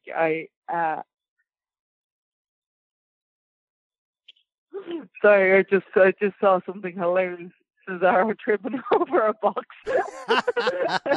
Sorry. He was making fun of me and he tripped over a box. It was brilliant. That's karma for you. Yeah, no. So it really has been non-stop, and so now, and I knew this as soon as I won those titles, that the hard work starts now, because it's one thing to get to the top and it's a whole other thing to stay there. Now I've got people trying to push me off left, right and center, not just on one show but on two shows, and now my week is going to start a day early and end a day late, in terms of live events and then with TVs. But I'm okay with that. That's what I want. I want to be the hardest worker out here. And I've been proving that in the shadows for a long time. So now it's time to prove it to the world. Becky, before that WrestleMania main event match and all that went into it, the history, the pressure not just to give a great match, but a worthy WrestleMania main event match. What was that final 20, 30 minutes like in the locker room, walking through Gorilla? Did it surprise you at all, either the nerves or the confidence or the suspense you had waiting for your big moment there? Shockingly, it surprised me the calmness that I had. So throughout the day, I kind of had like an extra pep in my step, just because I was just trying to enjoy it. You know, I really have worked my ass off to get to that moment, and not just on TV, but just constantly obsessing about every post, about every promo, about every interview, and there's just a lot that goes into WrestleMania week. But on the day, I was really able to enjoy walking backstage, seeing the former main eventers, the Batistas there, the Hulk Hogan's there, the Triple H, and knowing that you're now joining them in that main event club, you know what I mean, and that this was your main event, that this is your WrestleMania, and that there's 82,000 people out there freaking looking to will you on, looking for you to win, and looking for you to prove something to them. And that was a great feeling. So it wasn't until the last hour where I really kind of where the nerves hit in, but also the focus but more of a calmness as well, like a calm nervousness instead of a frantic one. And then by the time I walked out, I was ready to do it, and I looked over in the crowd, I saw my brother, he winked at me, I winked at him, and it was go time. All right, let's talk about this finish, Bex, this roll-up pin here, because people are torn. They're like, was there a mistake? Was Ronnie's shoulders up? Is this part of a story for a later date? What happened on that 1, 2, 3? I rolled her up and the rest counted to 3. That's all I know. Her shoulders were down as far as I was concerned. And I took her title and I took Charlotte's title, and Ronda was beat, and then she got a boo-boo face, and I haven't seen her since. Well, according to her Instagram, she's off to start a family. So I wish her well. You got any right. closing message for Ronnie here? Good riddance to you. Wow. Still spitting hot fire here. All right, you talked about the legends, wishing you well, and they were all there.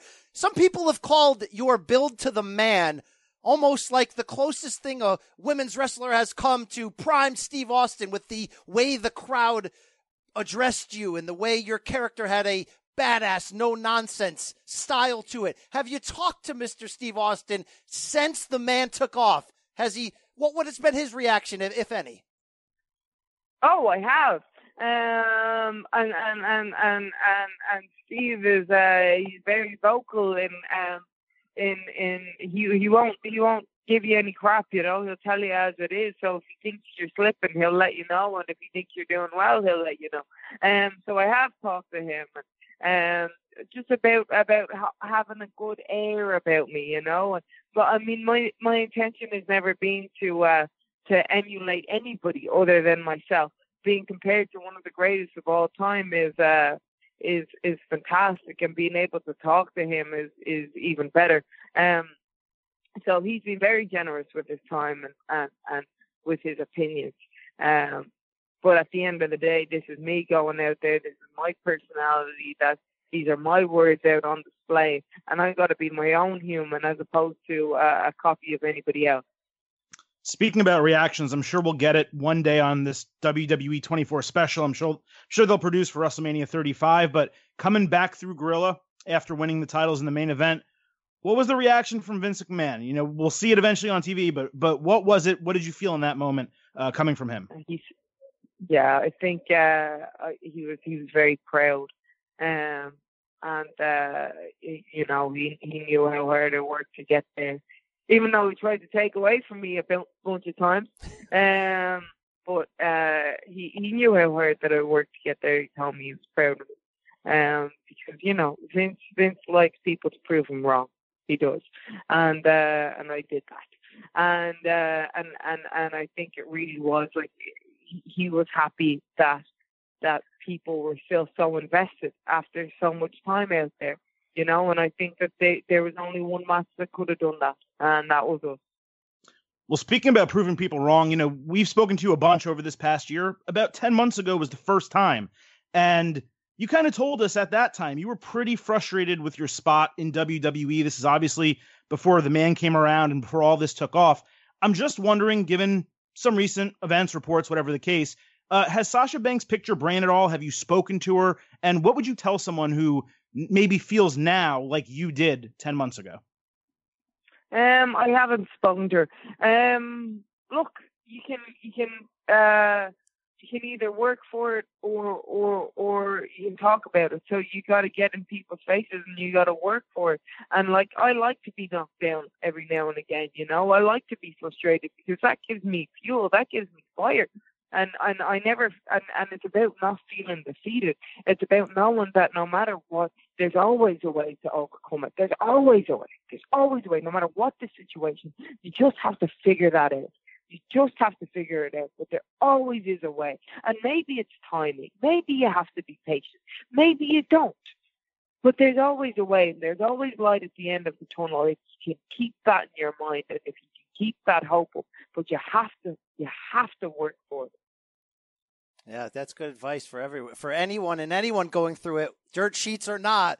Keep working hard, Bex. You have business, it seems, against Lacey Evans, the woman, the lady of WWE, the lady against the man here. I got to say this for Lacey. I got to give her a thumbs up. Somebody really getting involved in, let's say, their first main roster feud and going up against the man and throwing a couple right hands and getting me fired the heck up. That's one hell of a leap for that fine lady. How excited are you at potentially doing business with this person? Oh, yeah. I'm so excited. Her hats are beautiful. I don't know what you want me to say. I don't know nothing about her. Like, I've seen her walk down the ramp a few times. I felt her right hand pretty decent. But other than that, she has not proven herself. And that's wonderful to be able to come into WWE and get handed a title opportunity right away. But she hasn't done anything to prove herself. So she's going to have to work hard to make a name for herself and not just walk down ramps in freaking high heels and a hat, call yourself the lady, and talk about how she's currying favors. Is that right? Is that what she said last night? I wasn't quite sure what she was implying because I don't know what garbage be coming out of her mouth. But I think her intention is to take us back 50 years. I think. I'm not sure. But I've been out here making history since day one, since I stepped foot on Raw. She's just been stepping foot on Raw. That's it. She's just been stepping foot, and that's about it. So she's really gonna have to pull out some spectacular feats if she thinks she's gonna beat me. So speaking of Lacey, and also we're right in the middle of the Superstar Shakeup. You know, people coming up from NXT, going down, moving around. How tough was this? Is something we've never really asked you. How tough was that transition coming from NXT to the main roster? And how long do you think it really took for you to feel at home on SmackDown or Raw when you were going back and forth? It took a few months, but to be honest with you, I felt at home like as soon as I stepped out there. I always felt very comfortable. And the bigger the stage, the better for me. You know, I feel if nothing else, I feel like it can connect with an audience. And the more people there are out there, the better. So when I came to Raw, I was just delighted. I loved my time in NXT, but there was something special about stepping foot out there on Raw. But you know, there is a respect process in this business, and you can't come in feeling like too comfortable. And I wanted to pay my dues, and I certainly did that. Now, oftentimes I see that not happening, such as your girl Lacey Evans, coming up here without paying her dues. You know, it's about paying your dues, and I respected and appreciated that I got to do that. Sometimes people are handed opportunities, and good for them. I'd prefer to have taken it the way that I took it. I love that. I love, Beck, that you're calling her my girl. This is great. All right, to close, Beck, and you've been fantastic. The man stepping in here once again. If you don't have goals, you're inevitably going to get stale. You've already crossed off the biggest goals I could have thought of for your career. Main eventing WrestleMania, winning both championships. What's left on Becky Two Belts' to-do list? What's next is WrestleMania 36 is going to be around the corner real soon, and now I got a taste of it. I don't want to let it go. So it's one thing to get there; it's a whole other thing to maintain it. And now, like I said, everybody's going to be trying to knock me off the pedestal. So now it's the next goal is to be the greatest of all time. That's all. That's all I want now. That's easy. Yeah, just go for it. That's easy. No problem at all. Hey, Becky Lynch, a pleasure, as always, to chat with you. We'll see you on Raw. We'll see you on SmackDown. I don't know. Maybe you'll win the NXT Women's title while you're screwing around there. Doing a fantastic job. Congratulations on everything. The man is here. Thank you so much. All right. Hey, Becky Lynch, man, look, a little bit in character there, but that's what she does right now. She's charming. She's she is. What's the word I'm looking for? I'm not going in any gross areas. I'm saying that she's fantastic. She's great. Her character and her personality is intoxicating. Yes, she's fantastic. She's someone you want to be around, you enjoy speaking with, and you imagine that if you were going out for beers, you would have a hell of a time. Did she no-sell your Sasha Banks question, though? It was a good question. It was a good question. I don't know if she no-sold it. She said, so under her breath, which I'm not sure if the microphone's fully picked up, she's like, no, I haven't spoken to Sasha. And then she kind of gave an answer on which she answered my question. And I did give her the question in a way that wasn't like, tell me what you think of what Sasha Banks is doing right now. I tried to ask her, like, hey, you were in this position 10 months ago. You were an afterthought for the most part. Now, they did have a storyline planned for her with Road Dogg, with her turning heel. But she took that to, like, that was probably going to be a 6 storyline. She took it to a 12, obviously, right? So knowing that she had that experience, what did she have to say to Sasha about something like that? If Sasha did speak to her, which she says she didn't. And I think she's really the type of person where Sasha needs to look and say, this is, I don't know if they're friends or not, but this is someone I came up with. And look what happened to them. Look how long they were irrelevant. And look where they are now. She is, as I've said, the biggest thing in the company right now. I think you got worked on the idea of like, she didn't. I haven't spoken to her. Like, come on, it's a no. I'm just saying that's what she said. They changed in the same room. They tweeted at each other. I know what she said. I'm saying I think she worked us on the. Oh yeah, we haven't spoken because she's not going to air Sasha's dirty laundry on the air. Well, she said it. She said it very often. Like, no, we haven't spoken. But like she got it out of the way. You know what I mean? It's like she wanted to lie, but not actually lie. You know what I mean? So that's fine. But that is tough when she gets out of Mania after midnight, gets back at 3 a.m., has to be up at 5 to be on like the Today Show, SportsCenter, like all this stuff. The life of a champ is not an easy one, but I like what you said. This is what I've been waiting for my whole life. This is what I've been grinding for. There couldn't be a better person that seems more ready for the spotlight. Like, even when CM Punk first had his insane run, I remember I interviewed Hulk Hogan during that time. It was 2011. We had Hogan promoting a TNA pay-per-view. Remember that street fight with Sting, that awfulness. And, I got to interview him for a half hour, and we were talking off the record, and Punk was hot, and everybody's like, hey, Hulk, what do you think about Punk? And he's like, he's great and all, but he don't want to be there. He's not ready for the spotlight. He can't handle that. They have to push him out there every day and rub his shoulders and get him fired up. And he was almost talking like negative, like, yeah, this guy's doing great, but he's not cut out for this. So that was sort of interesting. Becky screams, this is who I'm supposed to be. Right. Now, talk to me in 6 months. Who knows? It could be a different story, but... well, she might get burned out by then, but, I mean, if she still has the titles. But, I mean, damn, like, no, you're 100% right, man.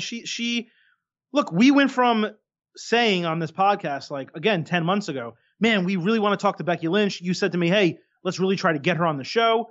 And I think this is like the 5th time we've spoken to her. Like, we talk to her every 2 months now. And in this case, we've spoken to her in back-to-back weeks because you spoke to her on top of the Empire State Building. And I think we interviewed her in January coming off of the Superstar of the Year or Wrestler of the Year award that she got with us. And that was a great interview, by the way. Go back and listen to it if you haven't. But it's to the point where she's so good and she understands the character so well that she's broken that person who would kind of break kayfabe and tell us some cool stuff and really tell us like how she feels about things. And now it's like, here's the character of Becky Lynch, the man. And that's okay. I don't hate it. I still love her. But it's just like, oh man, I know that deep inside you have great answers for these questions. And I want you to be honest with us. Stay on brand. It's weird. There's times when we expect it and forgive it. It's monster characters like Bray Wyatt before WrestleMania is going to stay in character, right?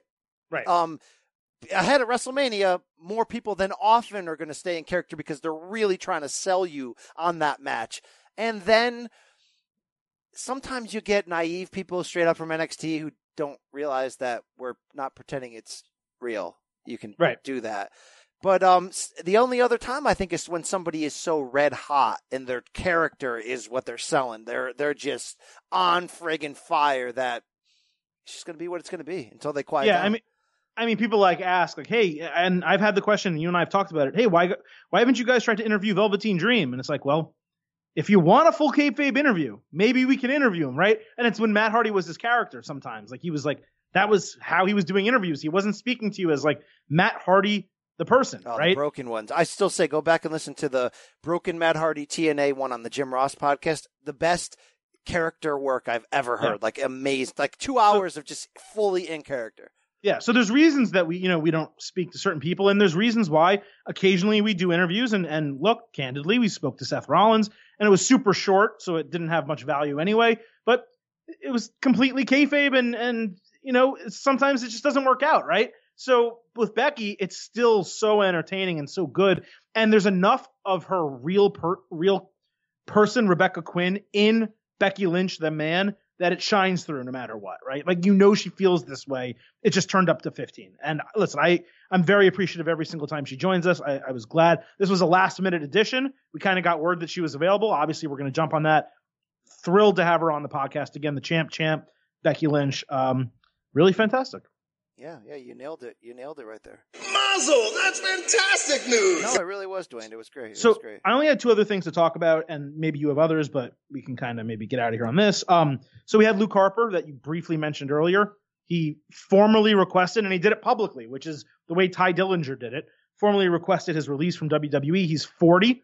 He had a pretty strong independent career as Brody Lee. We saw, or I don't know if you saw yet, but on Worlds Collide WrestleMania weekend, he had a hot fire match with Donovan Dijakovic, is I think what they call him, who's great and has a huge future in NXT, by the way. For me, I think this was like one of those I have to type of situations. It's like WWE doesn't have anything for him, and they brought Rowan back with Daniel Bryan. That works. That's kind of cool. Good for them. But if they're not going to change that Harper character, and they've had numerous opportunities to do it, did you see any ceiling for him in WWE? You remember that? You do remember, obviously, the build to Mania in Orlando. Should have been champion. When he was involved in title triple threats with Orton and Wyatt. I mean, in the way he could work, he could do so much more. He knows that. He's not young. This is obviously the perfect choice, whether it's AEW, whether it's anything, whether it's Japan, whether it's Ring of Honor. Right away, he could be something big. Good for him. I think he maxed out whatever Vince was ever going to utilize and see him as. It's almost like you want to say Vince doesn't realize how good of a wrestler he is, and Vince just looks at him as giant, sweaty, wife-beating, wearing muscle. But he's not. And look, something's happening with Bray Wyatt. We all assume that bird in the box and the dolls with the weird eyes is Bray Wyatt, right? the buzzard. Yeah. So that's Bray Wyatt. It's probably not going to be the real Wyatt family. So unless you want to come back and just be Bray Wyatt's bodyguard, go for it, dude. And that's the thing. He's not young, so it makes sense. Go for it. You know what? Like you mentioned AEW, whatever, and it's getting trite that every time someone leaves, people tweet them the Cody listening gif or, oh my God, he's going to AEW. AEW confirmed. But you know what? In this case, screw AEW and JPW. Put this guy in Japan. Have this guy fight, Okada and Tanahashi and are you kidding me? Jay White versus Harper. These are incredible potential matches. I would love to see him over there. I just would like to see him somewhere where he's accessible to me. Yeah. And a Ring of Honor or an Impact, they just ain't accessible to me. And so AEW New Japan, one of those. I popped real big in the past couple weeks around that G1 Supercard show when Nakamura would post Instagram pics of him and Okada having dinner and smiling and being boyish together. Great stuff. Fantastic stuff. By the way, I love that Tanahashi goes to WrestleMania every year. Yeah, just sits as a member of the people. Like as we saw last year in New Orleans when Braun was looking for Nicholas, he kind of came upon Ace. That would have been fantastic. Yeah, and Okada, I don't know if he went this year, but he definitely went last year. I love that those guys, and you would obviously never see Seth Rollins at, Dominion or anything like that, even backstage or whatever. But I love that they understand what WrestleMania is. And it would be cool if one day, it won't happen. But if there was some type of just Vince is yo, before he retires, let's get Tanahashi on WrestleMania. And they worked out a 1-for-1 deal with NJPW. That would be really cool, having Ace over there. Paul would do that, not Vince. Speaking of guys that do awesome air guitar, like Ace, we haven't talked much about this. When we, just so people know, the only time per year that WWE puts you in a press box when you cover one of their events is WrestleMania. So we're up there in the New York Giants Jets press box.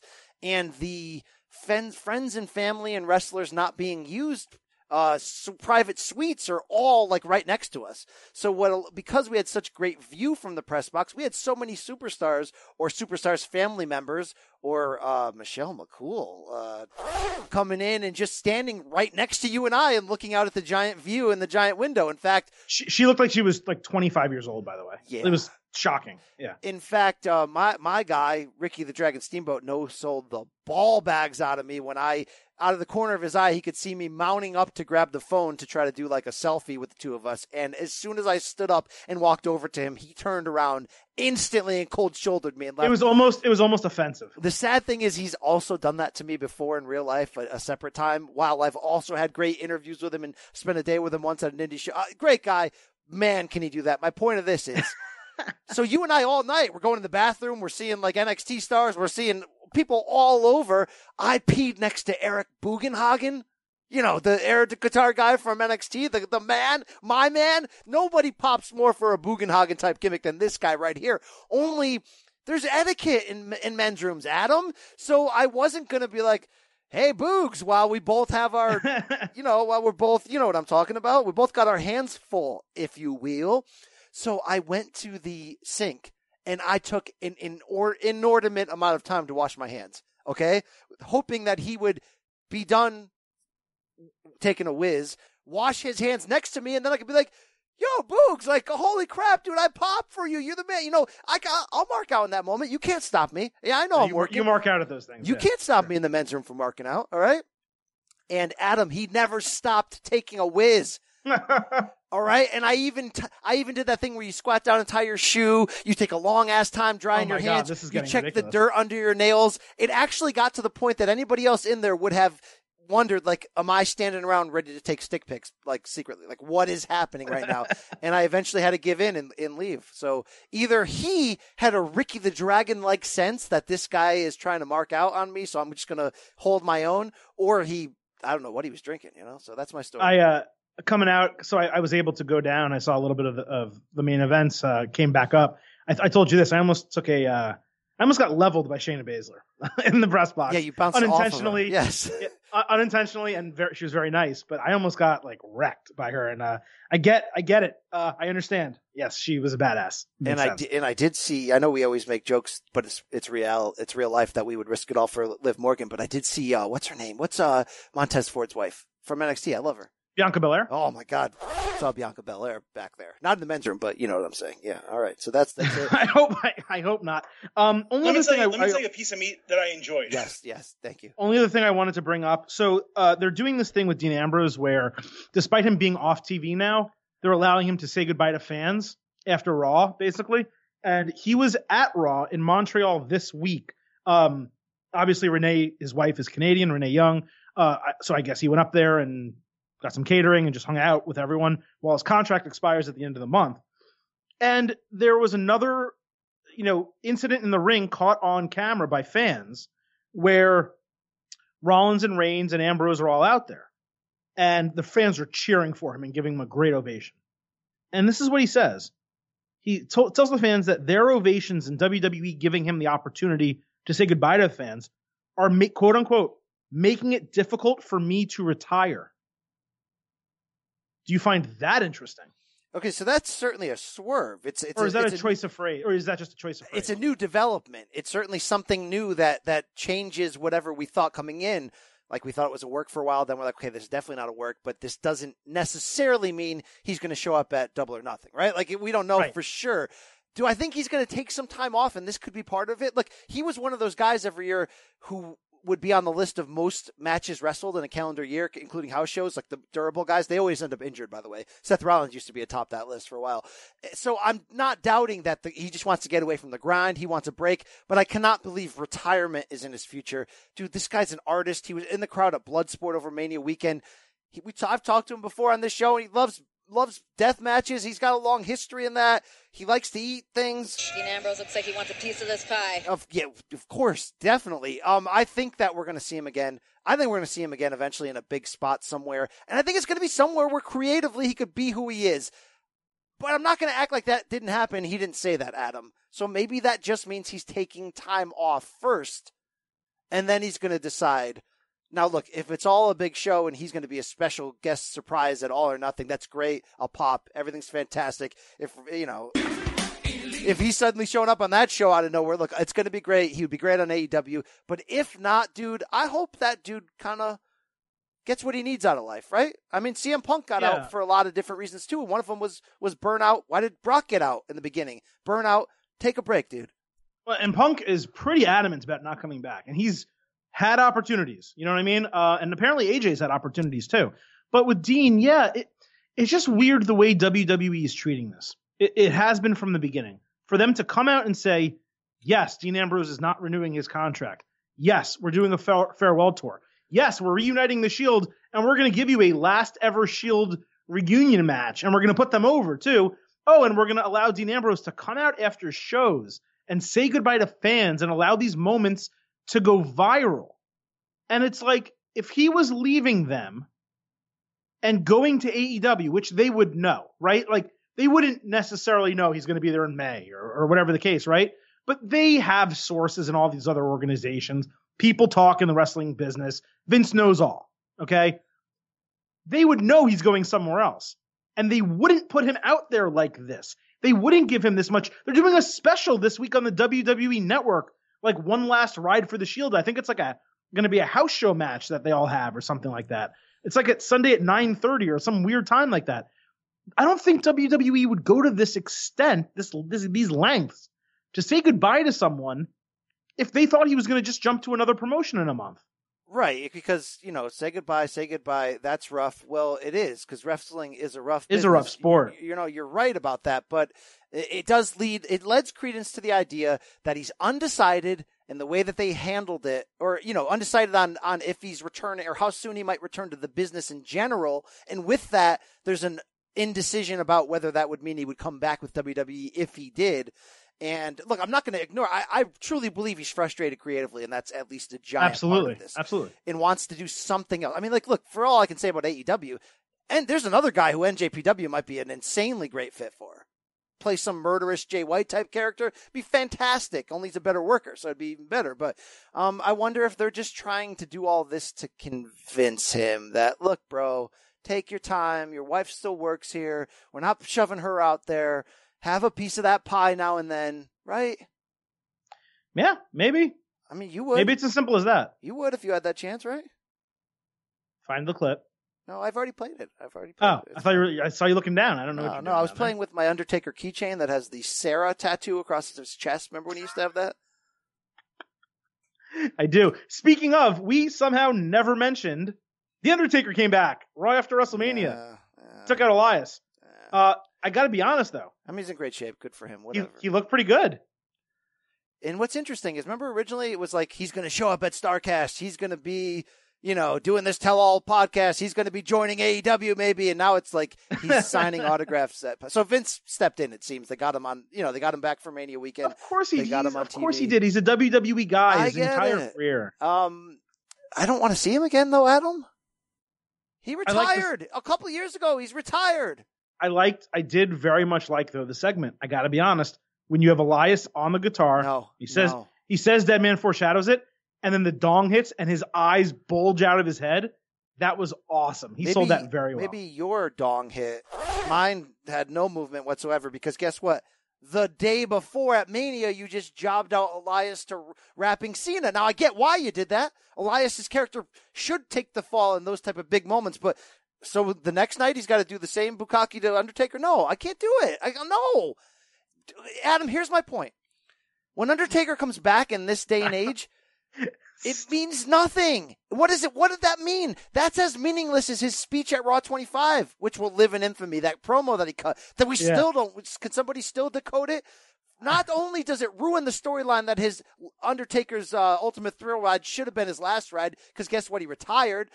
And then, he didn't retire. And then he sold his soul in Saudi Arabia and pulled Shawn Michaels into it too. A bald Shawn Michaels at that. So you ruined that. I mean, good Lord, why doesn't he show up in a triple threat match for the Universal Championship like Kane did? Stop! Unless he's back for something that matters. Like I'm anointing Bray Wyatt as the next, or Aleister Black as the next great Dark Lord of WWE. And I'm either going to feud with them or I'm going to mentor them or whatever. My point is, come back for a reason. Come back to haunt Vince to make him do some decision that you want. Like, whatever. Come back for Michelle McCool. Come back for a reason, Adam. Stop posting pictures on your Instagram of you working out. Stop being a regular guy, because you're not. You're not Mean Mark Calloway anymore. You're the damn Undertaker. All right? There used to be a Sarah tattoo on your chest, and it lives forever on this keychain on my desk. Thank you. You got anything else you want to talk about this week? Yeah, my Phil spot is Kevin Owens with the New Day. It could have been something that was brutal. Instead, it was awesome. It was funny. It was great. It was the opposite of Kurt Angle in the Shield. It was the exact opposite. In fact, it was awesome. Thank you, KO. Thank you for that Montreal crowd being awesome and receiving him. Thank you for how much fun they had with that and allowed me to have fun in an overall bad 2 nights of wrestling. And my other actual Phil spot for the week, which will actually produce this sound. What Sami Zayn did on Monday night was You're taking my Phil spot now. Okay. I'll give it to you. Tell me why you loved it. Go for it. It was damn performance art, Adam. Yeah, I thought both of those guys delivered and had the signature moments of SmackDown and Raw, respectively. There's no argument. I do think that we smell the Kevin Owens heel turn, like, eventually, and there's a story to tell, because in real life, Kofi took a spot at WrestleMania, right? So you have that. And if you can do that with Kevin and you can play this out for a couple months, that's great. And he could be the wrench in the New Day that breaks them up. Or, that tries to. And then when he tries to pull that wrench, Big E comes sailing in, saves Kofi. And now you have New Day against Kevin Owens, Kofi versus Kevin Owens title match.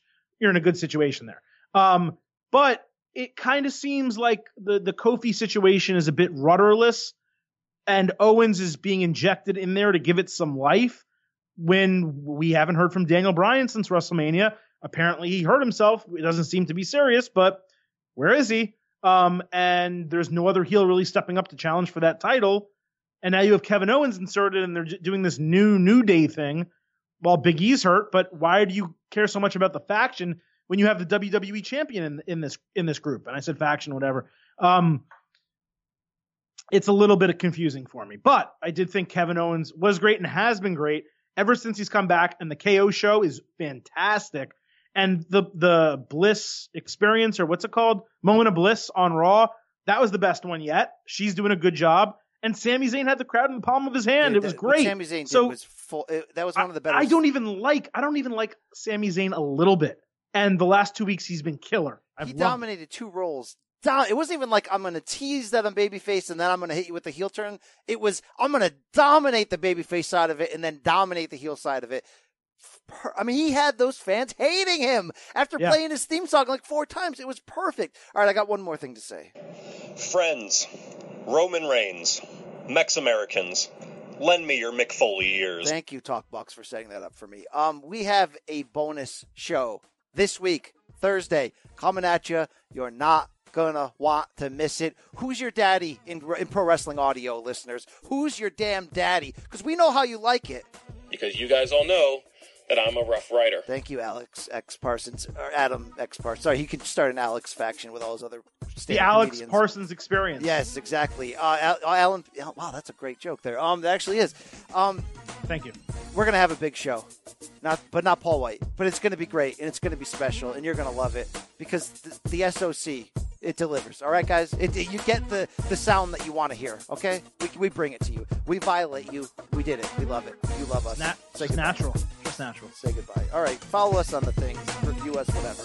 We're way too deep into the show for formulator. You got anything else to say, Silver King? No. That's it. I want to say goodbye.